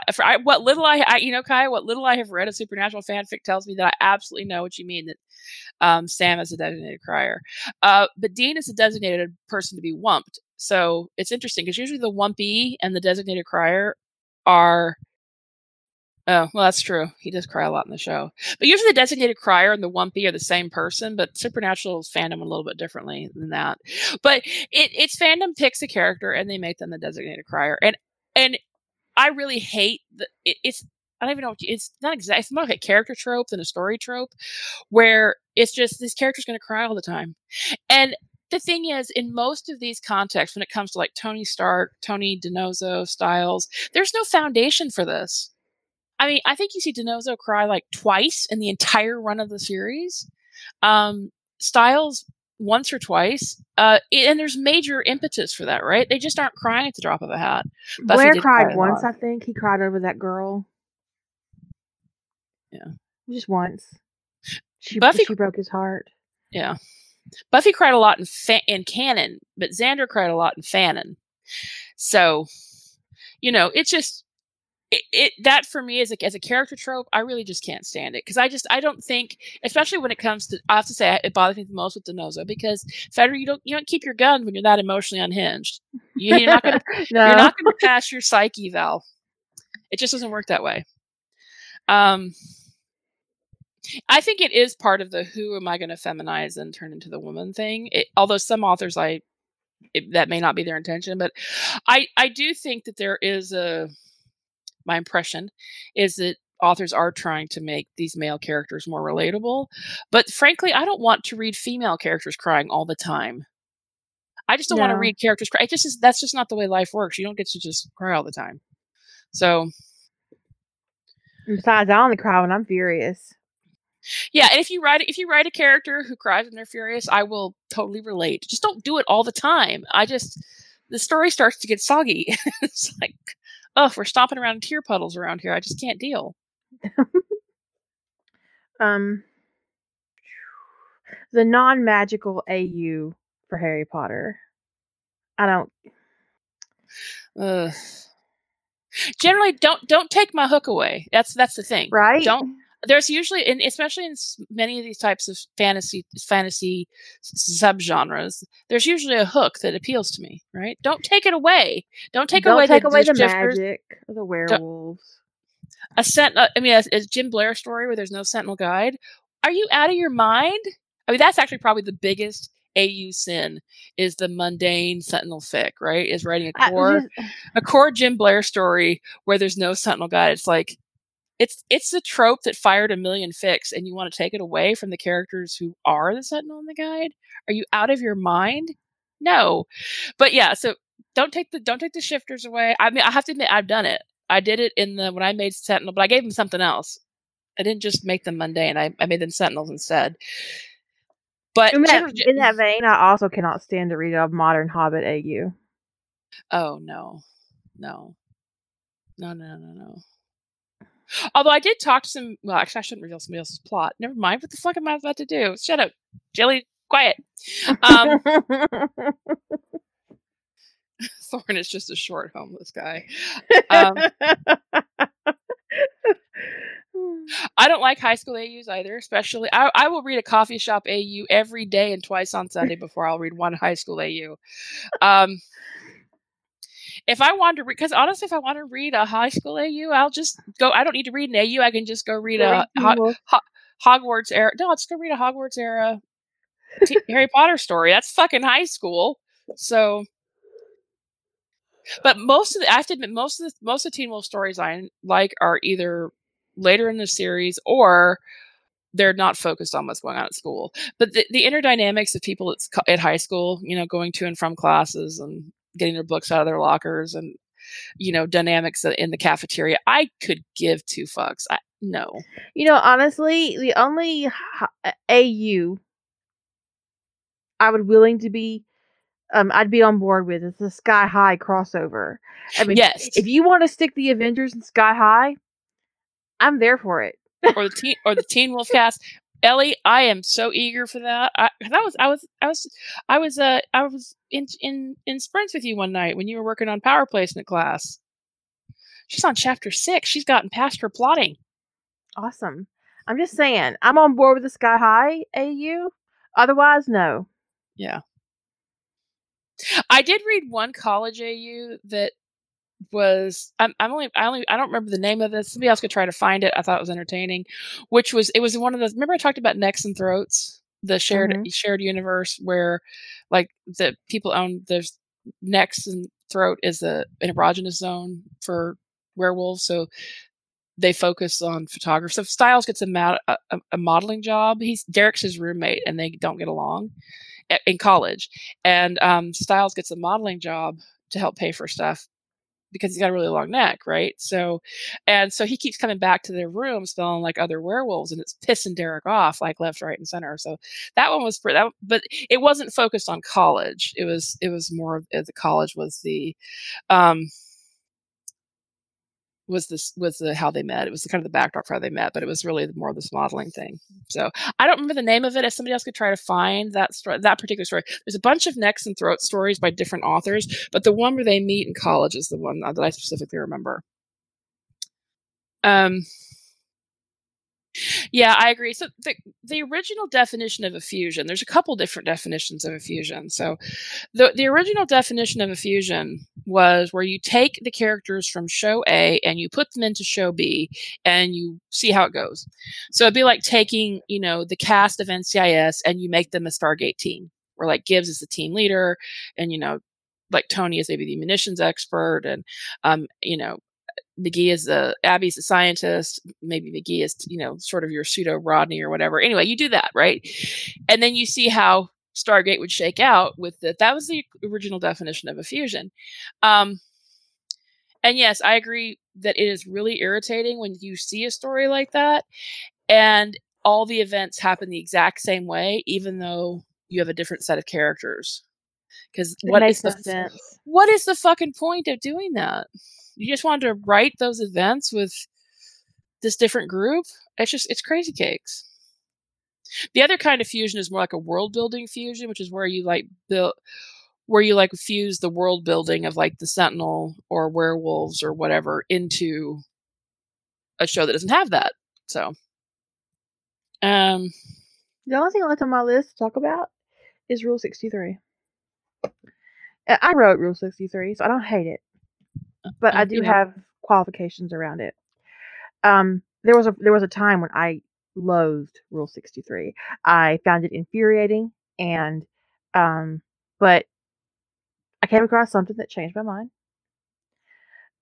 But I still, if I see somebody writing Rule 63 and I go check out the body of their work, and they have changed every / pairing that they could possibly write into a Rule 63, I'm not going to read their work. No. Because I'm going to assume they're homophobic and they're only changing one of them into a woman so they can write the pairing. And I mean, I was really active in fandom when Rule 63 came up, and it was entrenched in homophobia. That's where it started. It was people wanting to write these pairings that they saw being popular. And I'm not sure that they even saw sometimes I wondered, like, did they really see the chemistry of these characters on screen? And want to write it, or did they see that people were getting attention or being popular in fandom for writing this pairing?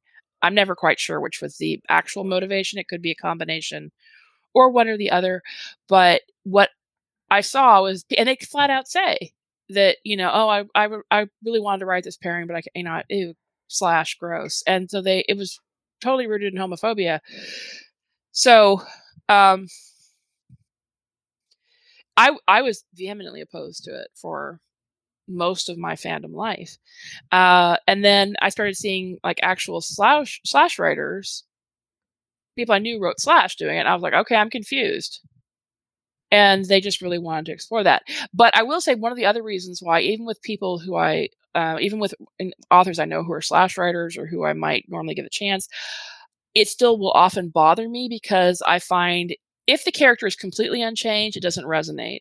If they're too changed from the character I enjoy, I'm not going to like it. So right. It is a tricky balance to find a character that is one that I think is well suited to Rule 63 at all, where they're still recognizable as the character I enjoy, and yet the author's accounted for how being a different gender their whole life would change things. So, I worked hard to find that balance in Hold My Coffee with Meredith, but it wasn't easy writing. Oh, thanks, Dart.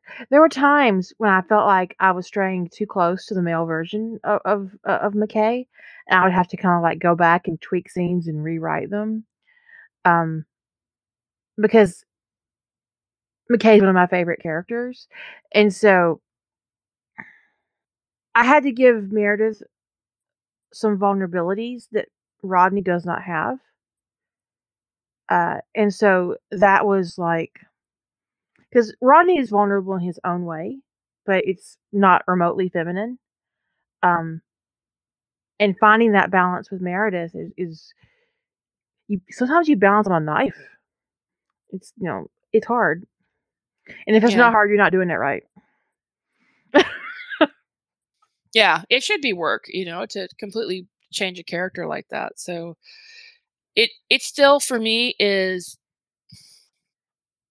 99% on my disliked tropes list. The ones I like are an exception because, like I said, like we said, it's very difficult to strike that balance where the character resonates as the same character, and yet they're different enough to make it realistic. And some characters are actually, I don't think, very adaptable to being recognizable after a gender change like that. So after being Rule 63. Yeah, I agree. I think Dark Seraphina writes a very good female Tony DiNozzo. Probably the only time I've ever read Tony DiNozzo female that I enjoyed it. So not that I've read a ton, because it's not a trope I seek out. So no, it's a trope that's really like an exception to the rule for me. Like, I'm not really gonna read that. Maybe let me click on it. I don't seek it out. Yeah, and I'll give it a shot with some authors. If I know the author, I'll give it a shot. But some characters, it's more my limitation. Like I'll read Kira's Meredith, but I've tried to read your girl Bilbo stories. Yeah, and it's not that the character's not good. That's not it at all. It's my hard stop is I like Bilbo exactly the way he is. So. And he Bilbo is our unicorn. He realistically would have to be different if you're and he is different. Bella is different than Bilbo. So yeah, I read it and I go, that's not Bilbo. And like somebody said, well, think of it as an OC, and I go, but I don't want to read Thorin with an OC. I want to read him with Bilbo. Right? Yeah. So quit trying to give me tricks that don't help. See, that's another thing. I could not read Girl Harry. Not on a bit. No, me either. I just can't. I can read a girl Tony DiNozzo. I have. She did a great job on that. Dark Seraphina. I can read a girl Rodney. I actually prefer a girl Rodney over a girl John, although I did read a really good one once with John. As a girl. Not always a girl, but turned into a girl and decided to stay that way. Harvest Adams is special because Harvest Adams is actually trans. Yeah. Harvest. Well, I don't know if she actually does the full transition or not. If she decides to go by female pronouns or not during that, because I think I've read the first two, I always interpreted Harvest as being gender fluid. Yeah, Yeah, okay, gender I fluid. agree. Gender fluid is how I saw Harvest, but I didn't read the whole series. But Harvest is Harry who killed the Dursleys. Yeah. So I didn't have any issues with. I've read Trans Harry, and that was fine. The story I read that I specifically can think of that was trans, that story's not online But anymore. Harvest is Harvest. Yeah, Harvest is different. Harvest is Harvest. But I did read a trans story. Harry started off more. He was a boy who liked to wear women's clothes, so more cross-dressing kind of thing. And then as time progressed, eventually it did gender confirmation. So, but that was completely different. It was still Harry. It wasn't Harry that grew up on a. Could someone get the link for Harvest Adams? It wasn't a Harry that grew up female, was born and grew up female. So, I don't know. I don't remember the name of the story. I know it's not available online anymore because I tried to find it for somebody one day, and there had been other people looking for it on LiveJournal. This was a few years ago when I was even trying to find it. Oh, I love John Watson as an Adams. That was fantastic. Nighthurst. So Rule 63 is just generally, and for me, a lot of times it's like, even sometimes when it's done well, it pushes my buttons because of, all of the, the wars and all the ugliness around that for so many years. And so even when I really trust a writer and I know they're going to do a good job with it, I really have to kind of be in the right headspace to want to read Rule 63. And I read the story where Hermione was trans, but I did read the story where Hermione was intersexed and Ron broke up with her because her dick was bigger than his. Of course he would. It's just the kind of thing he would do. Now Harry didn't have a problem with her dick being bigger because it wasn't bigger than his. Right.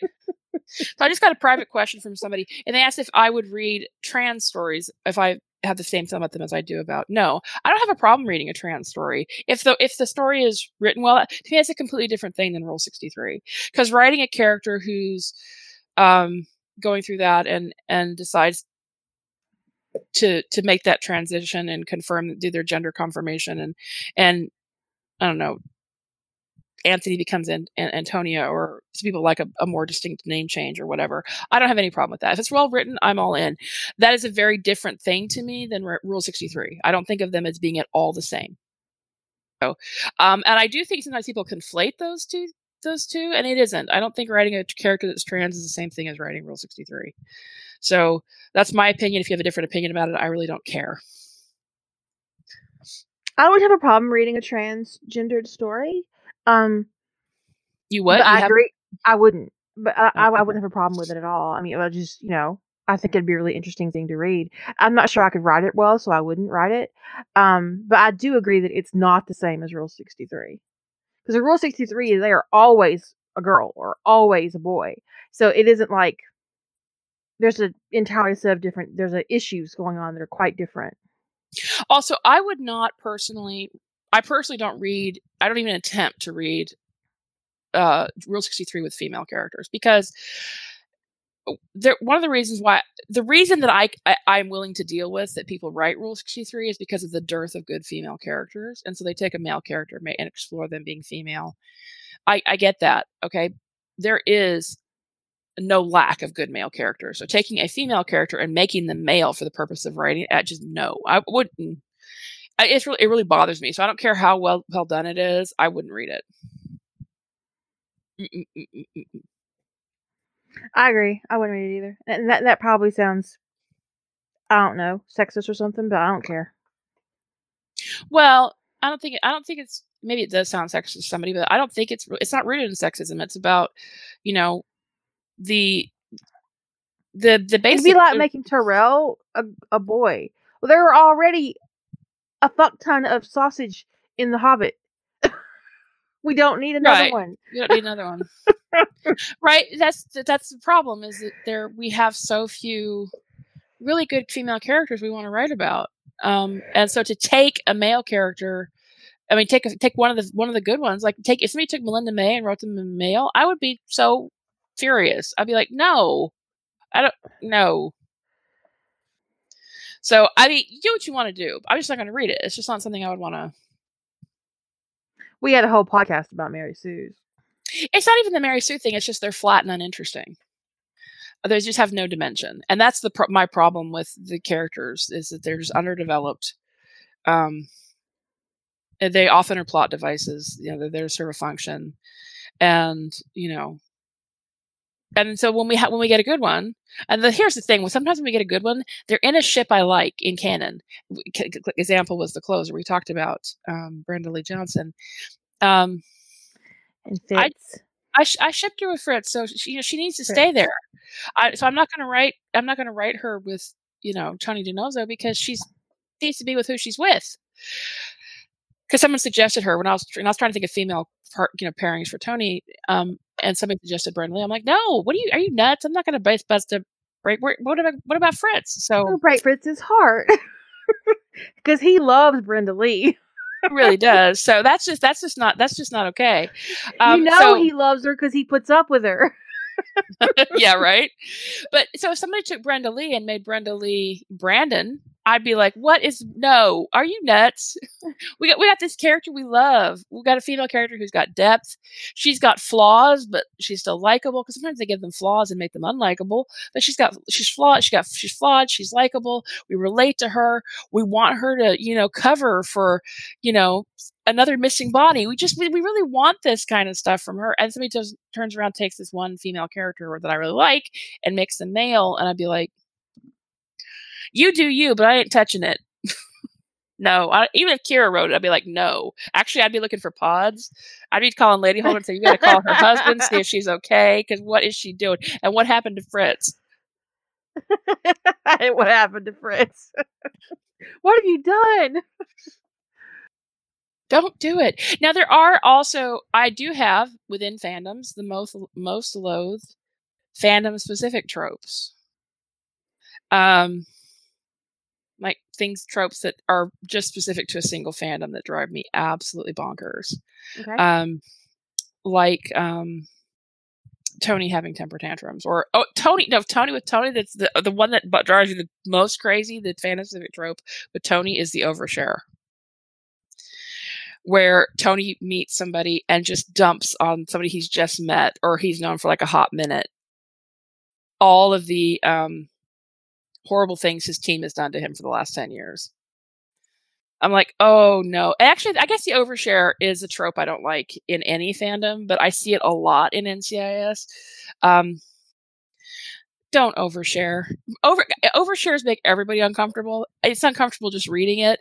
It's like, please don't. You got to carry the overshare thing for a second. I got to step away for a minute. I have no idea what you're talking about, because I got lost. I lost and had to reconnect. So what? Oh, I was saying that the overshare trope, where a character, who's in difficult circumstances, meets somebody who that they, like, or that is sympathetic, and they dump all of their woes and worries and past, the mistreatment of the team on them, and overshares everything. And I was saying the overshare, you see it a lot in NCIS with Tony oversharing, but it isn't specific to NCIS. You just see it a lot there. Okay. I do see it a lot in NCIS. There's only one fic out there that I thought that was done really well, and that Tony really didn't overshare. He was just talking about his own worries, and Rossi was like, you need to get it out before that bitch kills you. And he really didn't hear a lot, and there wasn't a lot said, but what he had said had made Rossi like, dude, no, seriously. You're not gonna make it. But I think that oversharing thing also goes into that idea, like when someone loses their temper, that they just kind of unload and just reveal every single thing that this person has ever done in a million years that was wrong, and they get super abusive while they're doing it. And it's just like, whoa, dude, and don't throw that stapler. Because the only thing worse in NCIS than the one-sided phone conversation is Tony having a psychotic meltdown in the middle of the bullpen. I mean, that gets your gun taken away. They call for the padded, ambulance, take him away in the straitjacket. That's just federal agents don't do that. It is like Tony having a screaming fit and throwing and crying and throwing his stapler. I mean, it's just like the whole toddler thing. I'm saying it's not unrealistic to overshare. People do overshare in real life. I absolutely agree. People overshare in real life, but somebody like Tony, if he's been putting up from shitty behavior from his team for a decade, does not meet another federal agent, and they go out for a beer, and Tony unloads all of that on them. It doesn't make any sense.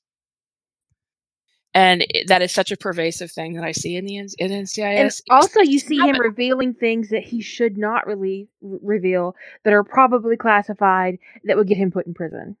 Yeah, specifics about Jenny's op with the frog, and I've seen stories where he reveals, like what happened, all the stuff that happened with Jenny, or that the CIA covered it up and revealed that. Like, he can't tell people that. So it just doesn't make sense that he would do that kind of thing. So, yeah, having a full-blown temper tantrum in the work environment can ruin your life. It can. Your career could be over. So, and depending on how far gone, you could end up in jail. In some cases, you see Tony doing things that realistically would put him in federal prison. He's dropping, thousands of pages of classified documents on a reporter on his way out the door. That's how you go to prison. Yeah, that's more of a character trope, but it's not a character trope. One I don't like. I understand people relate to it. I totally get why some people would want to read it. I don't like it. I don't like, and this is especially true in Stargate Atlantis, Rodney having a negative self-image and having poor body. He's negative about his body. It drives me crazy. I hate the whole, I never thought you'd want to be with somebody like me, or I'm not attractive enough for you. It drives me nuts. It drives me absolutely nuts.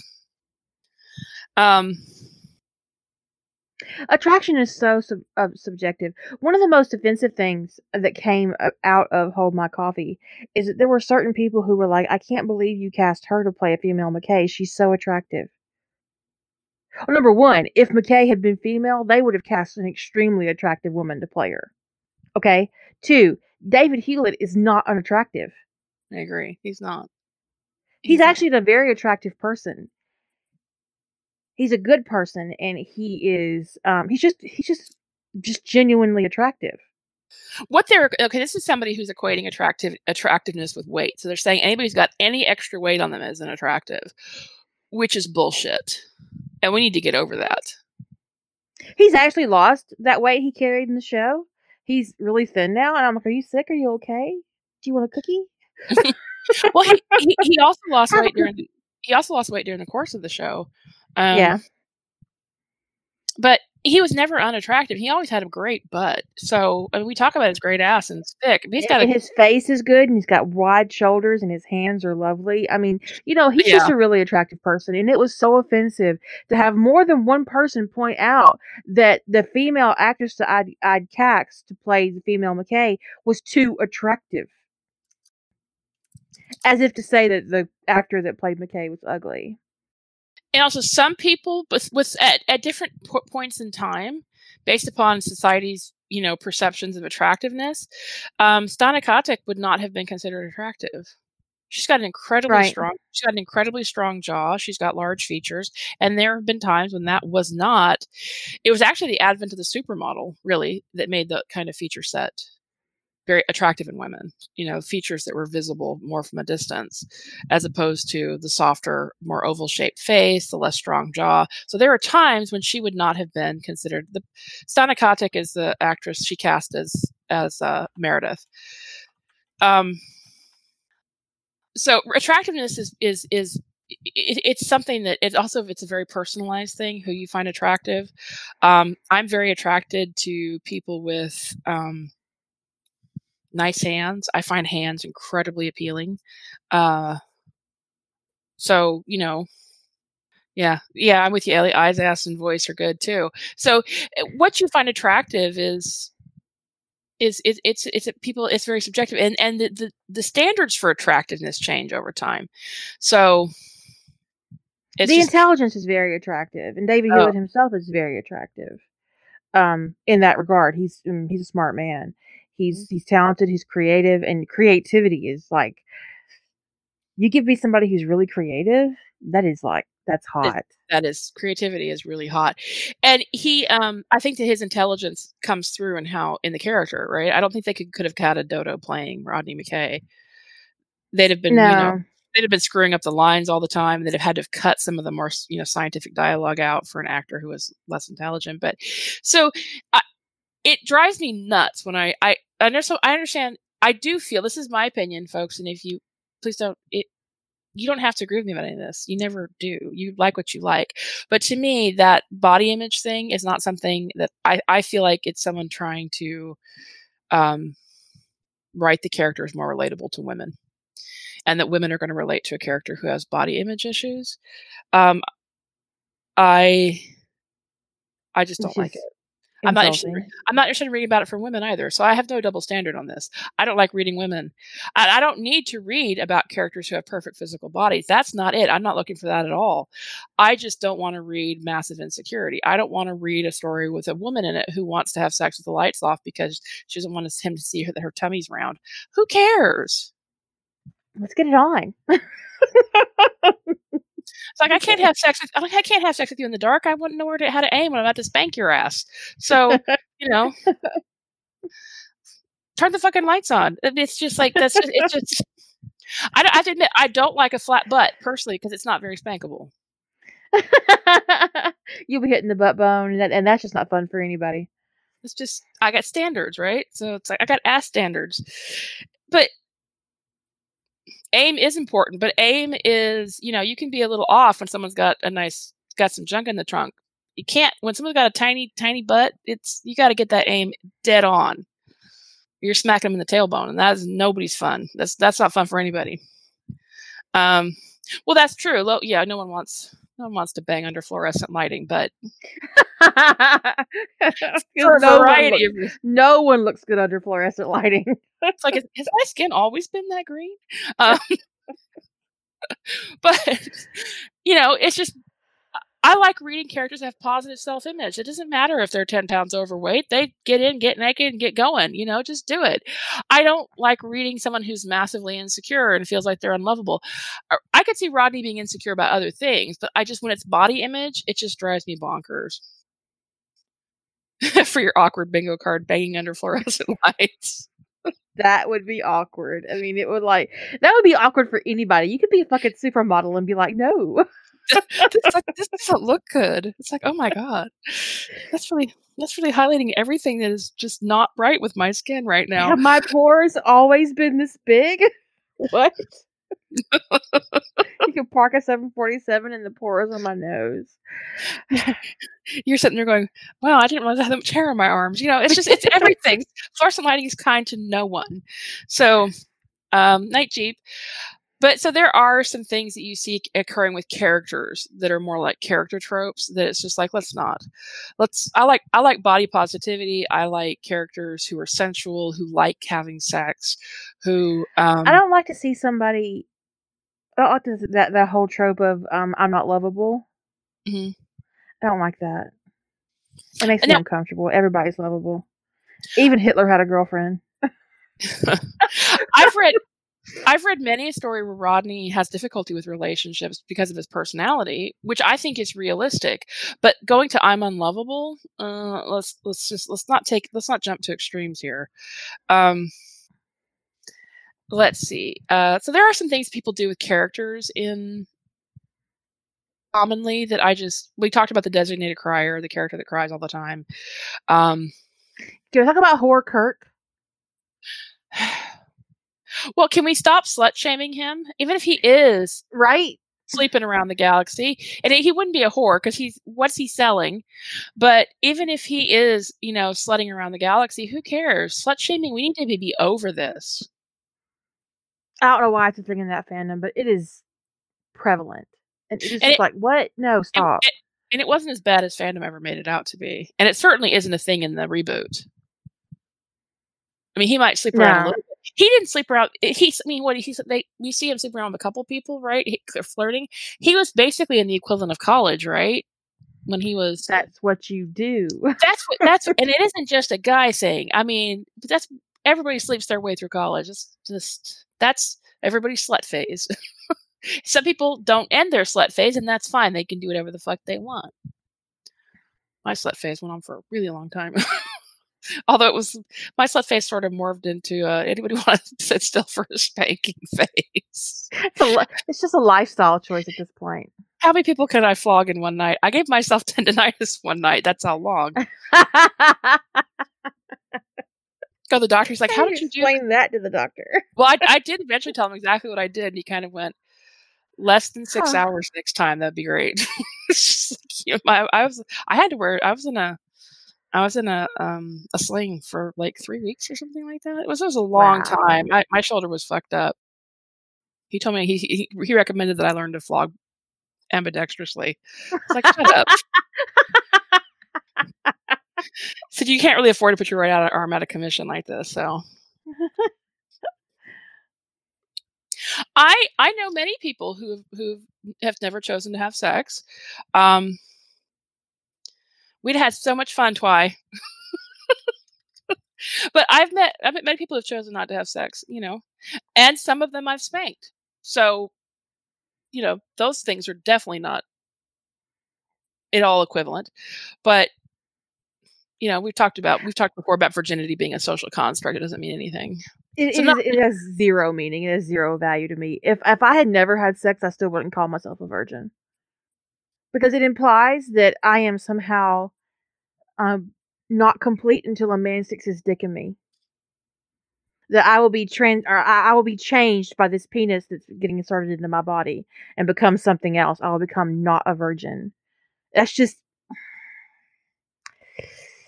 that makes me want to punch somebody in the face. I'm like, what? I have news. I had that penis put in me. It didn't change me. Yeah. No. It was not transformative. So while it's true that not everybody has a slut phase, that is true. Not everybody has a slut phase. I mean, at most it might have been derivative. I think we all do go through some kind of phase that is related to coming into our own, being younger, being maybe a little bit out of control. I did know at this one dungeon I was more actively involved in, there was this young woman. Well, she was pushing 30. She wasn't young. She hadn't had. I don't think she was really that interested in sex. But her slut phase was going through every damn dom in the dungeon to find the one who caned her the way she liked. Did she find her dream come true? She did. Good job. And their relationship was interesting because they did wind up in a relationship. The dom had a full-time partner though. And she wound up moving in with them, and she wasn't interested. She never was interested in having sex with them, but she was just all in for someone for getting caned on a regular basis. So they worked out their relationship in a way that worked for them. I never quite understood all the I never knew under all the specifics of it, but the word slut and whore, I mean, really, like I said on Facebook the other day, having multiple partners doesn't make you a whore. Not putting your cart in the proper place after you put your groceries in your car makes you a whore. I've never had a problem with the term slut. I know it really bothers some people. And yes, it is used negatively, it's used pejoratively, but it doesn't personally bother me at all. So and I agree, slut doesn't have to mean sex. Maybe you just have a sexy phase, or you just have a whatever it is that turns you on phase. Pick your word. Most of us go through it. Own it. Make it your own. Yeah. They are words used to shame people, and even women use them to shame people. So is the word pussy. And I love the word pussy. And cunt. Cunt's great. Cocksucker is awesome. I see. I have no. The thing is, I don't. Somebody told me we were talking about that we shouldn't. Somebody said that we shouldn't be using cunt or pussy, because I called somebody a cunt one day or something. I said we shouldn't be using that pejoratively because of for all the reasons we all know. And I said, well, the thing is, I'm not going to stop calling people a dick, so I don't see why I should have a. I'm not giving up calling that guy a dick or an asshole or a prick. So why would I have to give up cunt and pussy? I just am not going to do it. I especially like twat. I called somebody a twat the other day. Yeah. My husband laughed his ass off. He said, "Can you say that again? Because you sound like..." I don't even want to tell you guys this because it's going to become a thing. He said, "You sound like Pebbles Flintstone cussing."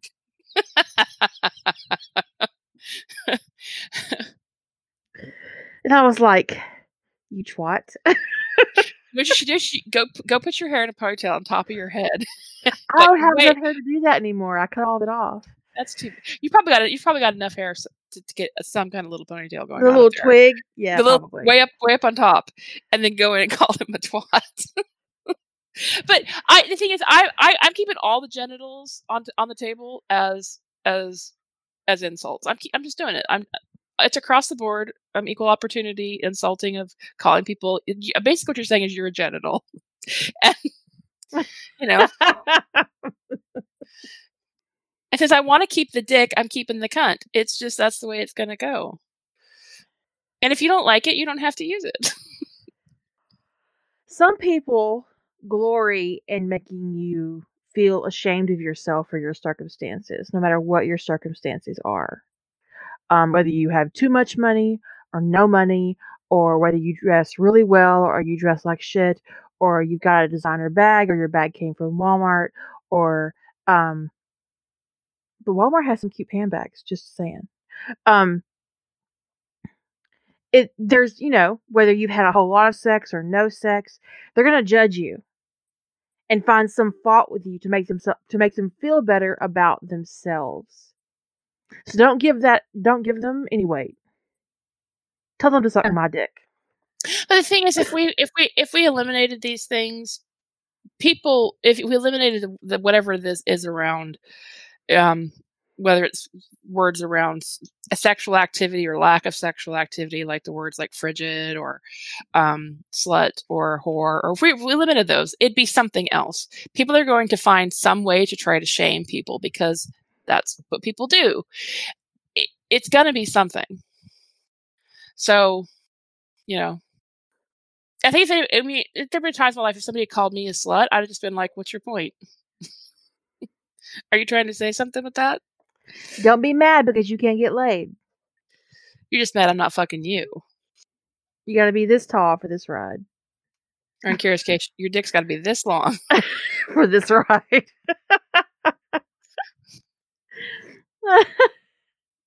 Last time somebody called me a bitch, I was like, "Aren't you cute?"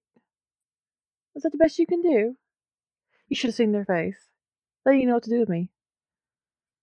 I said, "You're just charming. Bitch, really? That's what you're gonna come out of the gate with. Bitch. Okay. Why don't you go home to your mama? Because you're not old enough to talk to me." Go away, fetus. Fucking asshole. Bitch. If you know what, if the worst thing a man calls you is a bitch or a pussy or a twat or a cunt, that kind of... call me a bitch if you want. Don't call me a poor tipper. You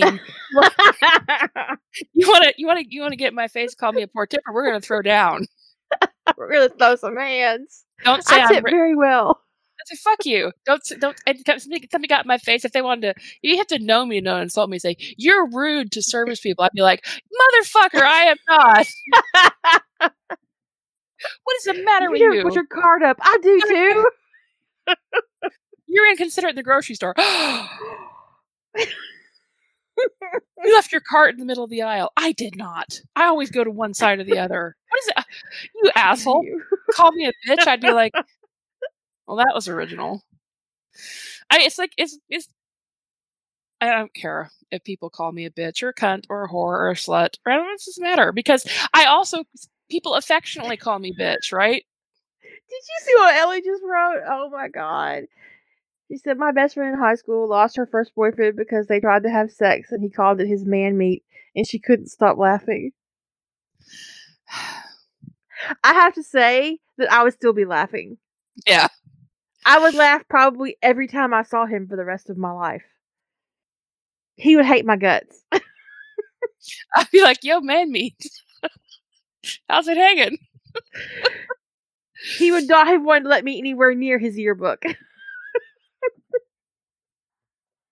But, I mean, I have friends who call me bitch affectionately, right? I mean, Kira comes in, she says, hey, bitches. It's like, our fucking chat is called bitches, right? Bitches. Basically called bitches. Or we'll say, I'll meet you in bitches. You know, I mean, it doesn't mean anything from somebody. But if people try to use it as an insult, and because I've already taken it in as a term of endearment, when somebody tries to insult me and call me a bitch, I just go, oh, you need to try a little harder. Because, whatever. Somebody calls me an asshole. It depends on the context of the asshole. Because I'd be like, well, what do you think I did? Because asshole could be good, asshole could be bad. Because I am an asshole, but what is the context? There is this expectation that men will have plenty of sexual experience and that women will stay virgins. But what you need to keep in mind is that's more about Madonna and whore. There are girls you marry and girls you fuck. And they expect women that are marriage material, women who are of good breeding and good status and good education. Those women should save themselves for their husband. But everybody else, all the other women who aren't as valuable in their mindset are only good for fucking. Gross, but true. Yeah. It's terrible. While we're yakking about sluts and whores and all that kind of thing, I hate it when Kate berates Tony constantly in fic and basically calls him a man whore. Well, there's a little bit of, she didn't really do it in canon, but there's some canon basis for it. She was definitely uptight, which is weird. That was a retconning of her character because wasn't she having the affair with the football carrier? That's why she lost her job in the Secret Service, is because she was fucking somebody on the part of the president, the protection detail. So, if anybody has any questions about tropes, or has any tropes they'd like us to discuss in terms of dislike tropes, drop it in the ask a question for the podcast while we are yapping here about the hypocrisy around the whole slut horror thing. And when it comes to the horror thing, to me, when I hear horror, I kind of want to go, okay. But first thing, because I'm literal, I'm like, so does that mean they're a sex worker, or are you saying that you're trying to imply that they're getting something for sex? And what are you saying? Because I don't have a problem. I actually think prostitution should be legal. I have no problem with it at all. So I think, because I just actually find it super offensive that we should cover that. Thank you. So yes, we covered rape to love. We mentioned it last night, falling in love with your rapist, and it's one of the reasons why I rage quit Grimm. Yeah. So, but we decided, because kind of, we don't typically consider rape a trope, but rape to love is a trope. You're right, and that is a horrible. It would be definitely it's a hard no of a trope for me. Some tropes, it's like, well, maybe if it's written well. That one is a hard no. I would never read a story that was where the person fell in love with their rapist. Oh, but you see, Queenie, that was perfect for Gibbs. Kate had to resign, and Gibbs was talking to her boss about it and said he was going to accept her resignation. So what's Gibbs get to do? He gets to rescue the girl. He gets to rescue Kate and pretend she's Kelly. Yeah. It made no sense that he hired her. She had none of the qualifications he'd be looking for. But anyway, next one. The bestiality in Shifter. It's actually, to me, it's not bestial. If they're fully sapient and if they're fully sapient, shifters having sex with each other in their shifted form is not bestiality, in my opinion, because they're not animals. They are basically a different species. So of sapient, it's like saying, like I've seen people tagging Beauty and the Beast fic where Beast and Belle have sex, which is, I find improbable, but they tag it as bestiality. It's not. There are, Han and Chewbacca stories that are tagged as bestiality. They're not. That's just because someone's furry doesn't mean that they're an animal. So while I don't like reading full shift sex in shifter stories, I don't like reading it.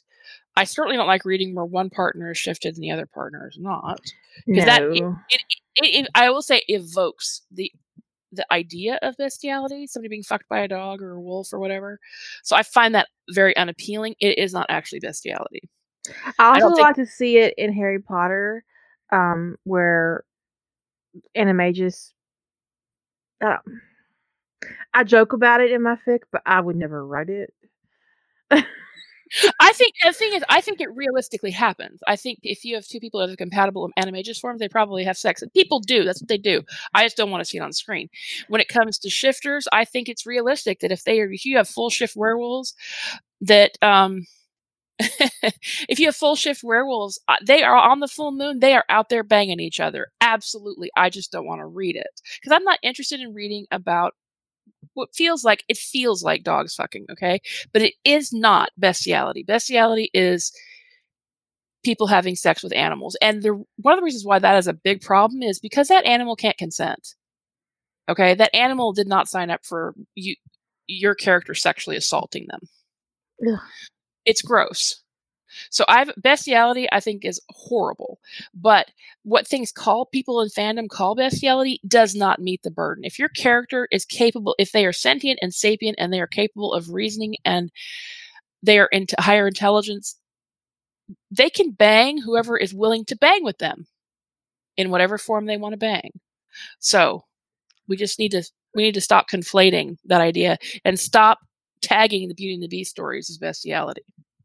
I know you're trying to tell us when you do that, you're trying to shorthand tell us that he stays in his beast form and they have sex, but just fucking say that. I'm going down this list. The inexplicably gay cast. Everybody is gay. In Sentinels of Atlantis, I have a lot of gay pairings because it amused me.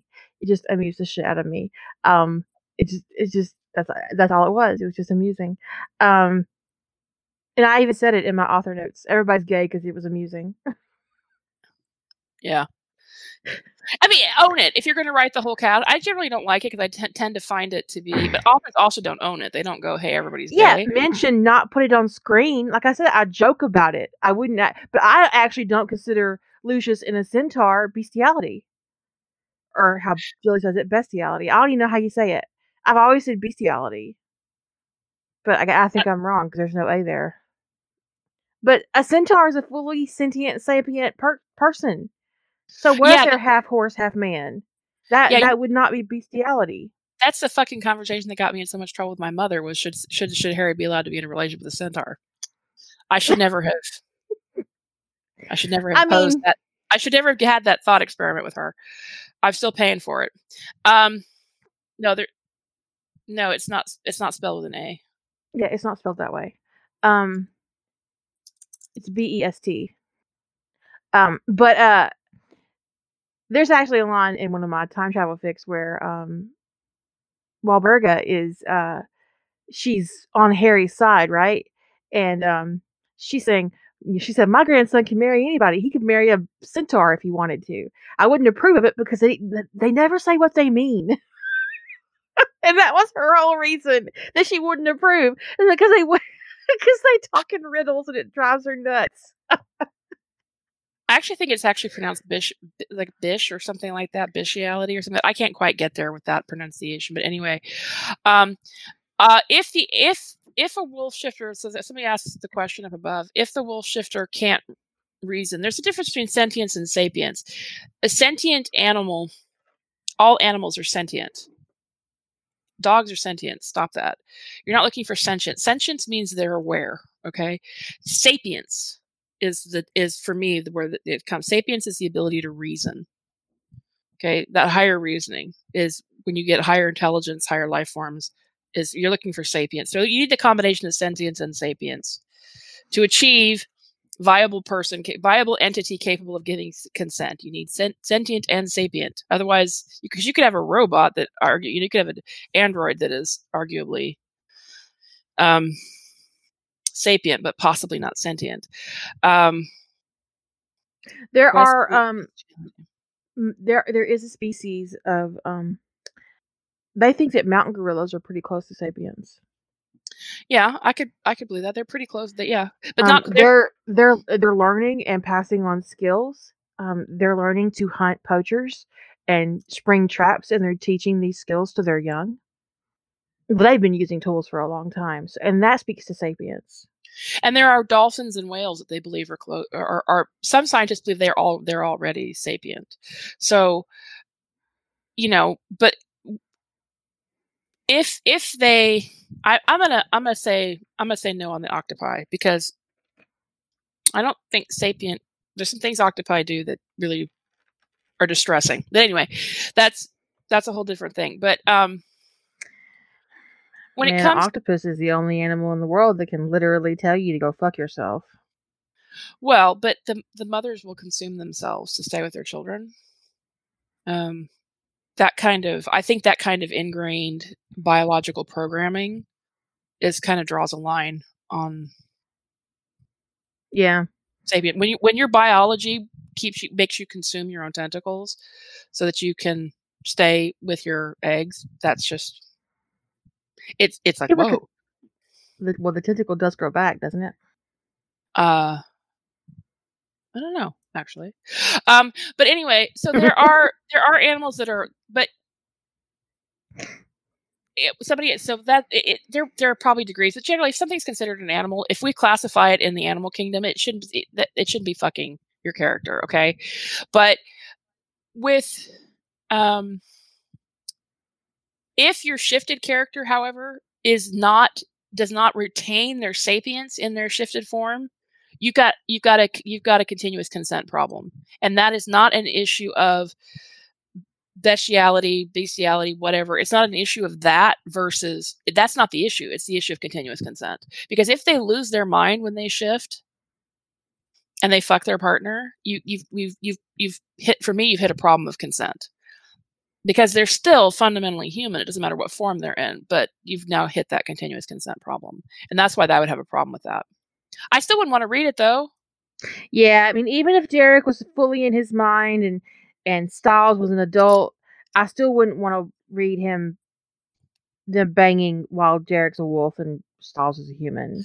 Or even if they're both wolves, I just want to read it. Because I promise you that in Duty of the Living, Derek and Stiles are going to bang in their wolf forms. It's going to happen.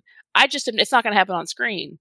Because I do think it's the reality that's if you grow up as a wolf and you spend a significant amount of time in your shifted form and you're with other wolves, especially on the full moon, you're fucking. It's just going to happen. Yeah, I can see banging happen. I just don't want to read it. Yeah, right? I don't want to read it. I sure the hell don't want to write it, because that would be that'd be research I don't want to get into. That's a no for me, dog. There's some. Yeah. There's a little pun there. Literally. I don't want. There's some. I'll research a lot of things, but I really don't want to research that. I mean, I'm sure it's on YouTube, but I don't want to see it. No. So no. So let me. I agree. The breakup for your own good is really annoying. I don't like that trope at all, which is I'm no good for you, I'm going to leave you. I'm going to break up with you to protect you, but I'm not going to tell you that I'm breaking up with you to protect you. I agree. Annoying. I find those more annoying tropes. I could see how the overprotective big brother trope could be annoying, but it's not. I think it's not so much the trope as it's the cliche implementation of it. It's like there's an older brother. It's not even the sister thing. Sometimes it's just the younger brother thing. It's just like, oh, that's my brother. When you approach something that is like a common thing and you do it the way everybody else does it, it's a cliche, and it kind of is like, eh. It also starts to become a body autonomy issue. Like the males in her family get to decide who touches her, which is like, no, shut your mouth. The whole overprotective father bullshit too. Yeah. I don't do that either. So something mentions the one character making decisions for another. For instance, Buffy and company cutting Xander or Scott cutting Stiles out because they decided for them that they shouldn't be involved in the supernatural, even though Xander and Stiles is all in on including themselves. That can be a plot device that could work for me or can go very bad.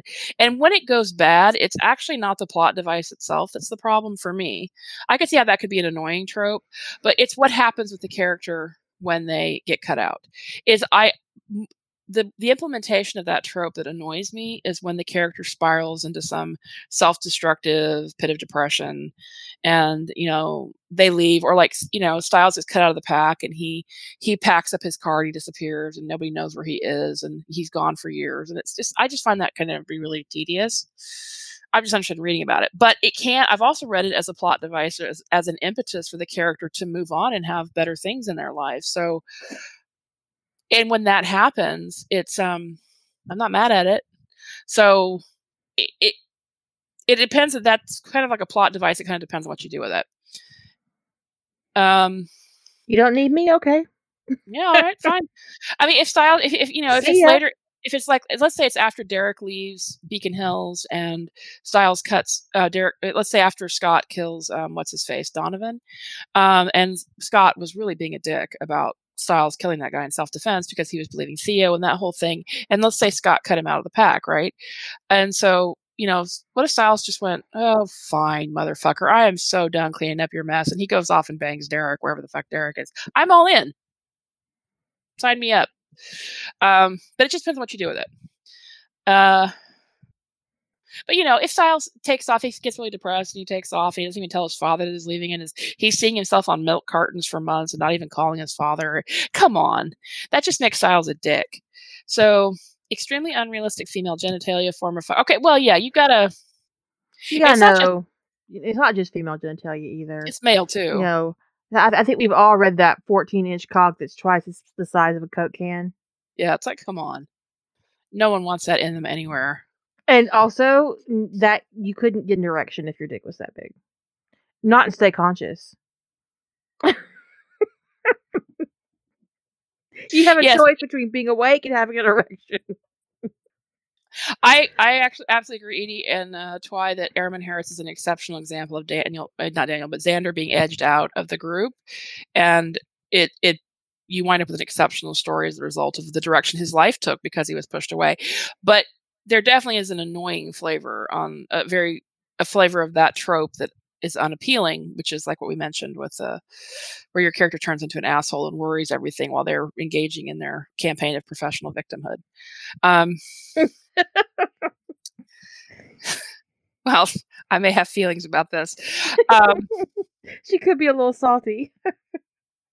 Yeah, but the unrealistic sex is like, I mean, like we said, we don't expect everybody to have done every single sex act, right? But I mean, sometimes, I'm on Xtube sometimes, just like I can't quite visualize. I know the position, I can see it in my head, but I need to see it so that I can describe it better.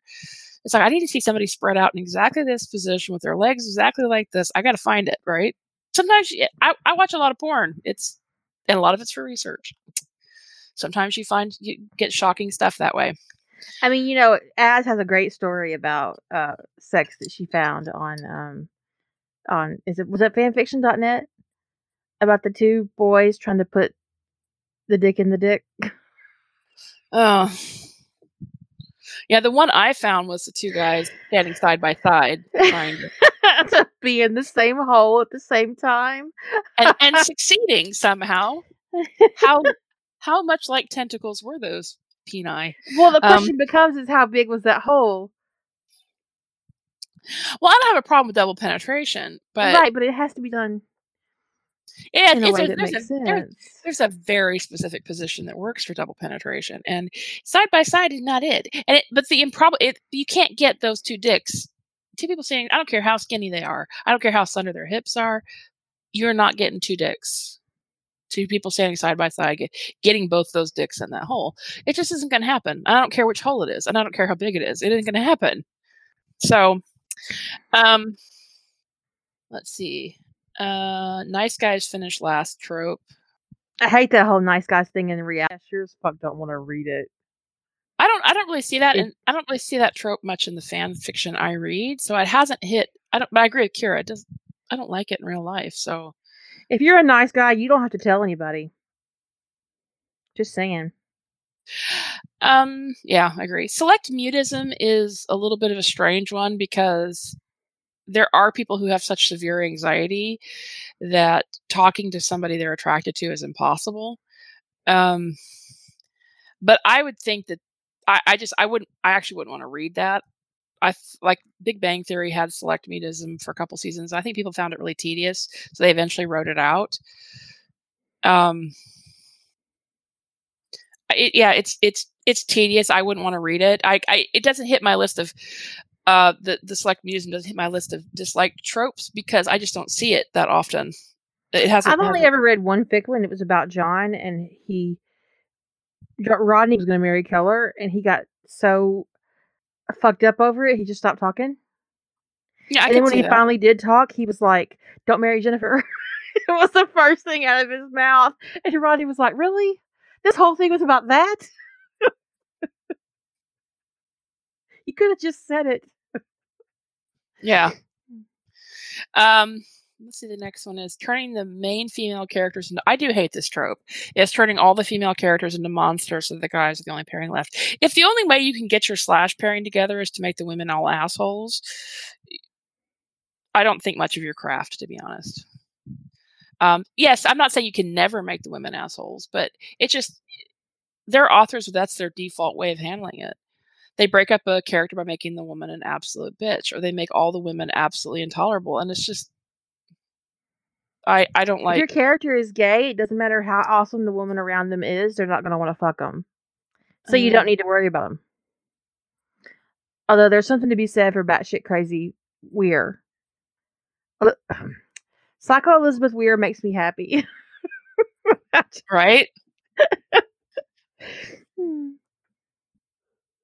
Yeah, Denalia has a site. They're talking about Denalia in the chat. Denalia's, I think her site's still up. But the password's on the site, so it's not like you have to ask her for it. She does have a password. She puts the password right on the front page, so at least she used to. Is it just to keep search engines at bay? It might be. Let's see if her site's still out there. Or is it more of an idiot filter? If you can't figure out how to get in with the password, you don't deserve to. It's probably an idiot filter. Some of her stuff's on the Spander files, but it depends upon what she writes in a lot of different fandoms. So, and the site's still there. I just found it. Oh, yeah, that's it. Sarah beat me to it. Yeah, that's the site. But as I recall, this is the the username and password are right on the front page, and they're amusing. Okay, so let's go back to the questions and see what's still left. Okay. I think there is kind of a minor trope about a character feeling like they're trapped in a relationship where they're just not happy and they don't leave because they feel like they're a dick if they break up with a good person or whatever. I think it's not on my hated list because again I don't think this is a terribly commonly explored trope in the fandoms that I read. If I was seeing this explored a lot, I would find it tedious because if you're not happy in a relationship, just break up, right? Irreconcilable differences is very vague and it's the number one reason for divorce. You just don't get along. I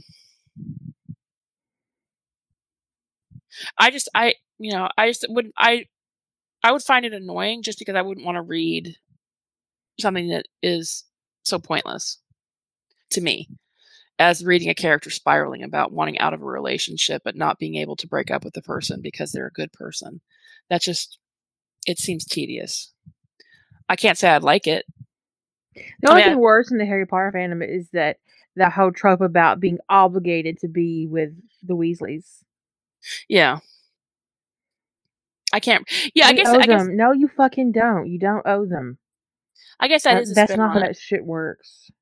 It's just tedious. Like it's like what is the? I feel like sometimes when I see these kinds of things being explored, it's like it's not the point of the story, right? But it's like I'm like get to building towards your point because it isn't this. So it just feels like it's filler. Um, getting dumped, breaking up, being heartbroken, and then going after the one quickly after that. I find that I don't like that because I find it to be um I find that to be unrealistic. People, if you're truly heartbroken, you don't just that takes time to heal. They say what it takes, like 2 months to get over every 1 month, or something like that, or vice versa. Not really Like sucks if if you're in a you're relationship with somebody for a year, it takes you 2 years to realistically get over them. but at some point there's that formula would change. Because if you're with somebody for 10 years, it doesn't take you 20 years to get over them. No, but there was some weird thing with it, and I forget what it was. No. But it takes time, right? But on the other hand, life is unpredictable. And so I do think that sometimes you meet somebody you're really happy with when you're not in a place to be in a relationship with them. So it just depends upon how the person explores it. There's a reason why you often don't wind up in a relationship with your rebound, because even if they are somebody who'd be great for you, You start to associate. They become this association of a period of your time, a period of your life where you're in recovery from this bad relationship. Um, and once you heal, once you heal completely, you're ready to move on. mhm. And this rebound relationship connects you to the relationship you're moving on from. Yeah. Now, I did have Tony and Dom get together very quickly after Tony's relationship with Pepper ended in Stick Around, but there's a couple but they did talk about the whole thing, and then the worry that Dom was a rebound and that it wouldn't work and all that kind of stuff. But part of the reason I don't think Tony was heartbroken, so that was the difference. I think in a lot of ways it was relief for him to get out of that relationship, which is why it didn't hit a sour note for me to put him in another relationship fairly quickly, because it's just, I don't think he was actually all that heartbroken about the end. I think in a lot of ways, whenever I read Tony and Pepper breaking up, even if it's hard for him, I feel like it's part of the reason it's hard is because it's a relief. That it's like, he feels guilty. I could see Tony feeling guilty that he's relieved that their relationship is over, because she was just always pushing at him. So if somebody's really heartbroken, I just don't see them if they're really just in that emotional place where they're devastated. I just don't see somebody moving on instantly. So I agree with you. It's unrealistic. It's just not in a lot of fanfic that I read. So I think there was one more. Oh, there is one more thing that I loathe, that I refuse to read: is cheating. Oh yeah, I hate reading cheating. Cheating. No, absolutely not. You turn my favorite character into a dishonorable asshole that cheats. I'm done with you. I'm so done. I'll probably never read any of your work again. Adults having a countdown for an underage character to come of age, presumably to have sex. Oh. Okay. Potentially not problematic. On the surface, problematic. We don't like it. It's skeevy. It depends upon how old the character is we're talking about. So, like, if I have like a 21-year-old Derek dating 17-year-old Styles, and they are like literally waiting for Styles' 18th birthday to bang. Okay, I'm fine with it. If it's Peter counting down till Styles turns 18, no, I'm not okay with it. Okay, no. That feels janky. It just depends. So in that one, it depends. It depends on how old the character is, the older character is. It depends upon what the nature of their relationship is. If they've had no connection at all and this character's just waiting for them to turn 18 so they can make a pass, that feels kind of skeevy. Gross. But there's so many potential flavors of that trope that it's hard to pin that down for me as an intensely disliked trope. But on the surface of it, I can't imagine that I would want to read that. Falling for the person who rescues you and poof, it's all sex and kittens and happily ever after. Well, like Sandra Bullock told us in Speed, intense situations. How did she put it about intense situations? Can create like sort of like a false. I don't remember exactly what she said it. False sense of intimacy or something. I do think that that's true that sometimes you get into an intense situation with somebody and you wind up having sex. Does that mean you're going to fall in love? Yeah, probably not. I don't know that I think it depends upon how it's explored. I have to. Well, he said near the end, "I have to warn you. I've heard relationships based on intense experiences never work." And she says, "Okay, we'll have to base it on sex then." Right now, she said that to him on the bus, and then when they were kissing, that's when he repeated it back to her. He repeated it back to her on the subway car. So yeah, supposed to base it on sex. So, I think that it does happen. And the thing is, if you're reading a story like this, I don't know that it's a problematic trope in general, but if you're reading a story like this and it hits a sour note for you as being unrealistic, it's because the author just hasn't done the work to make it realistic. So I don't know that it's necessarily a bad trope to me, but the author has to meet the burden of suspension of disbelief. And if they haven't, move on. Just keep going. And that's true for any trope, right? There are tropes I adore that are done very badly sometimes. I love Tony leaves. I don't care if it's which Tony, actually. I love them both leaving, taking their cookies and going home. But as much as I love that trope, some of my most hated stories in those fandoms use that trope. So it's just all. But there are some tropes that I universally just generally go no. There might be an occasional exception, but for the most part, it's a hard no, which is more what we've been kind of talking about tonight. Is the ones that just on the surface we just are like, no, I'm not down for that. Did anybody else have any more questions? Kira, you got any more tropes you intensely dislike? I think we covered my whole list, but cheating really does bother me. Honestly, and that is one of the things that is often rarely warned for. So when I hit it, when I get hit by it, I get blindsided by it. I'm like, what the fuck are you? What the fuck? Why have you done this to me, author? If I click on a Harry Hermione fic and I'm about, I don't know, 2,000 words in, and then I realize that they're actually married to Ginny and Ron and they're having an affair, I'm going to be pissed. Yeah.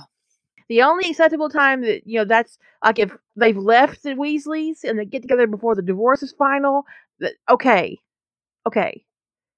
But to live this double life where they're meeting in secret to actively cheat on their spouses, it's such a dishonorable thing to do, that I have a real problem with it. The cheating is just no. Well, I told you about that NCIS story I was reading. I was really enjoying. I knew Gibbs Tony was the end game, and Tony was with somebody else at the beginning of the story. I knew that, but I assumed Tony broke up with that guy. Well, he did break up with him, but not before he was banging Gibbs. And I was like, oh no. So I get mad just thinking about it. Like, how do you take your character? I mean, you're writing a story with this character, so obviously you like this character a lot. Why would you put them in a circumstance where they are genuinely contemptible? But then some people really enjoy cheating. They find infidelity sexually stimulating. It's like the whole cuckolding thing. Yeah. Well, there's a whole genre of that, and you can get. But although a lot of the fetishing around the cuckolding is where it's done knowingly, like it's done in front of the husband or whatever, Yeah. It's sort of like a kink, but that's a little bit different. A negotiated kink, because that's basically right. You're. But only I've seen stories like that in kink fandoms and stuff where the husband is hiding in the closet to watch, and the man that has been brought home has no idea. Yeah, that's disgusting. Yeah, I agree. Okay, somebody mentions I agree. This has emerged as a trope. At first, because something has to be written, I think, multiple times and explored multiple ways to kind of evolve into a trope. But there is a trope that has emerged in the MCU of where Tony and Steve in a relationship before Civil War, and then they basically go their path in Civil War. All those events in Civil War happen, and then the Rogue Avengers get pardoned, and Steve and Tony get back together. I tell you, when I see that, my unimpressed face gets a workout. I don't even know what to do with it. It doesn't make any sense. It doesn't make any sense to me at all. That I can see the relationship ending, but I can't see the relationship coming back together. I think that's just stupid. So, I have still to this day, I have not seen all of Civil War, but I have seen enough of it, and I have read the transcript of it. I've read a lot of the I've read a lot of the screenplay. I just don't get it. I don't get it. So I don't get what they're ever watching Civil War. So, nope, not gonna do it. I mean, I don't like dismiss it from canon, but that's why I have such a problem writing Steve, right? Is because it's just not okay. So no, I think that trope is kind of horrifying. Because there are definitely very fandom specific tropes that emerge. I mean, yeah, Steve does try to kill Tony in Civil War, basically, because that violence could be considered, well, it's workplace violence at the very least. That's not funny. Well, but if they're in a relationship, I mean, it does feel skeevier that he tried to kill somebody that had been his lover, his partner. That he would even choose to stand opposite Tony in those circumstances. That's not love. No. It's just crazy kicks. I don't know why we would write that way. I don't. Even if they weren't together, honestly, the whole idea of them getting together after Civil War, whether they were already together or not, it's uglier if they were already together because, although not actually all that much, because they were supposed to be friends, and to me, Steve tried to kill him. So, and please, I know this is a very heated subject for people who are fans of Steve and think he did the right thing in Civil War. I do not want your opinion about. How many people did he kill in Civil War?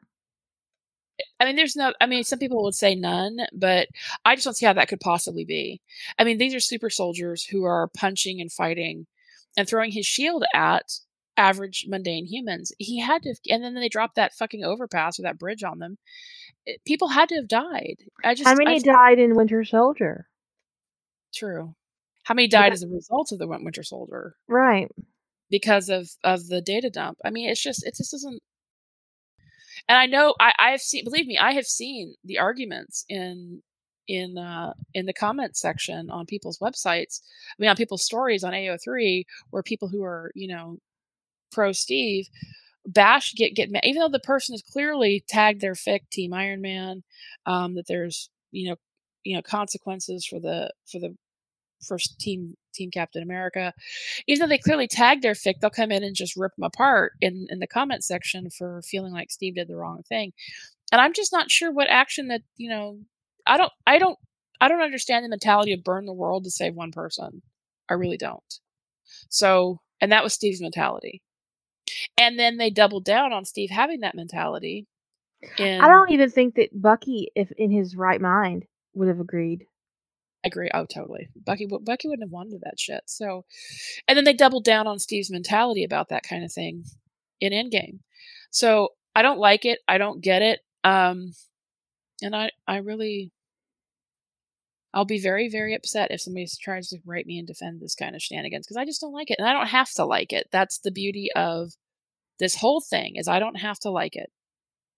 I don't have to like what you like. You don't have to like what I like. You can love you some slavey rape fic if you want. Go you, but I don't like it. And don't send us any goddamn emails. No, I just don't want to have any more follow-up. I've had some really good follow-up discussions with people from podcasts. I really have. That's not what I'm saying. But if you're approaching me from the position of I was wrong, you're right, or I'm especially if you're writing to call me a hypocrite, just stop. Just suck it. Suck Kira's dick. I can't be bothered with you. And on that note, I think we'll say goodnight. Thank you very much for everybody in the chat room for participating and picking out examples for us. We totally appreciate it. I hope you guys have a fantastic rest of the weekend, and don't do anything I wouldn't do. which leaves your options pretty much wide open. Say good night, Julie. Good night, everyone.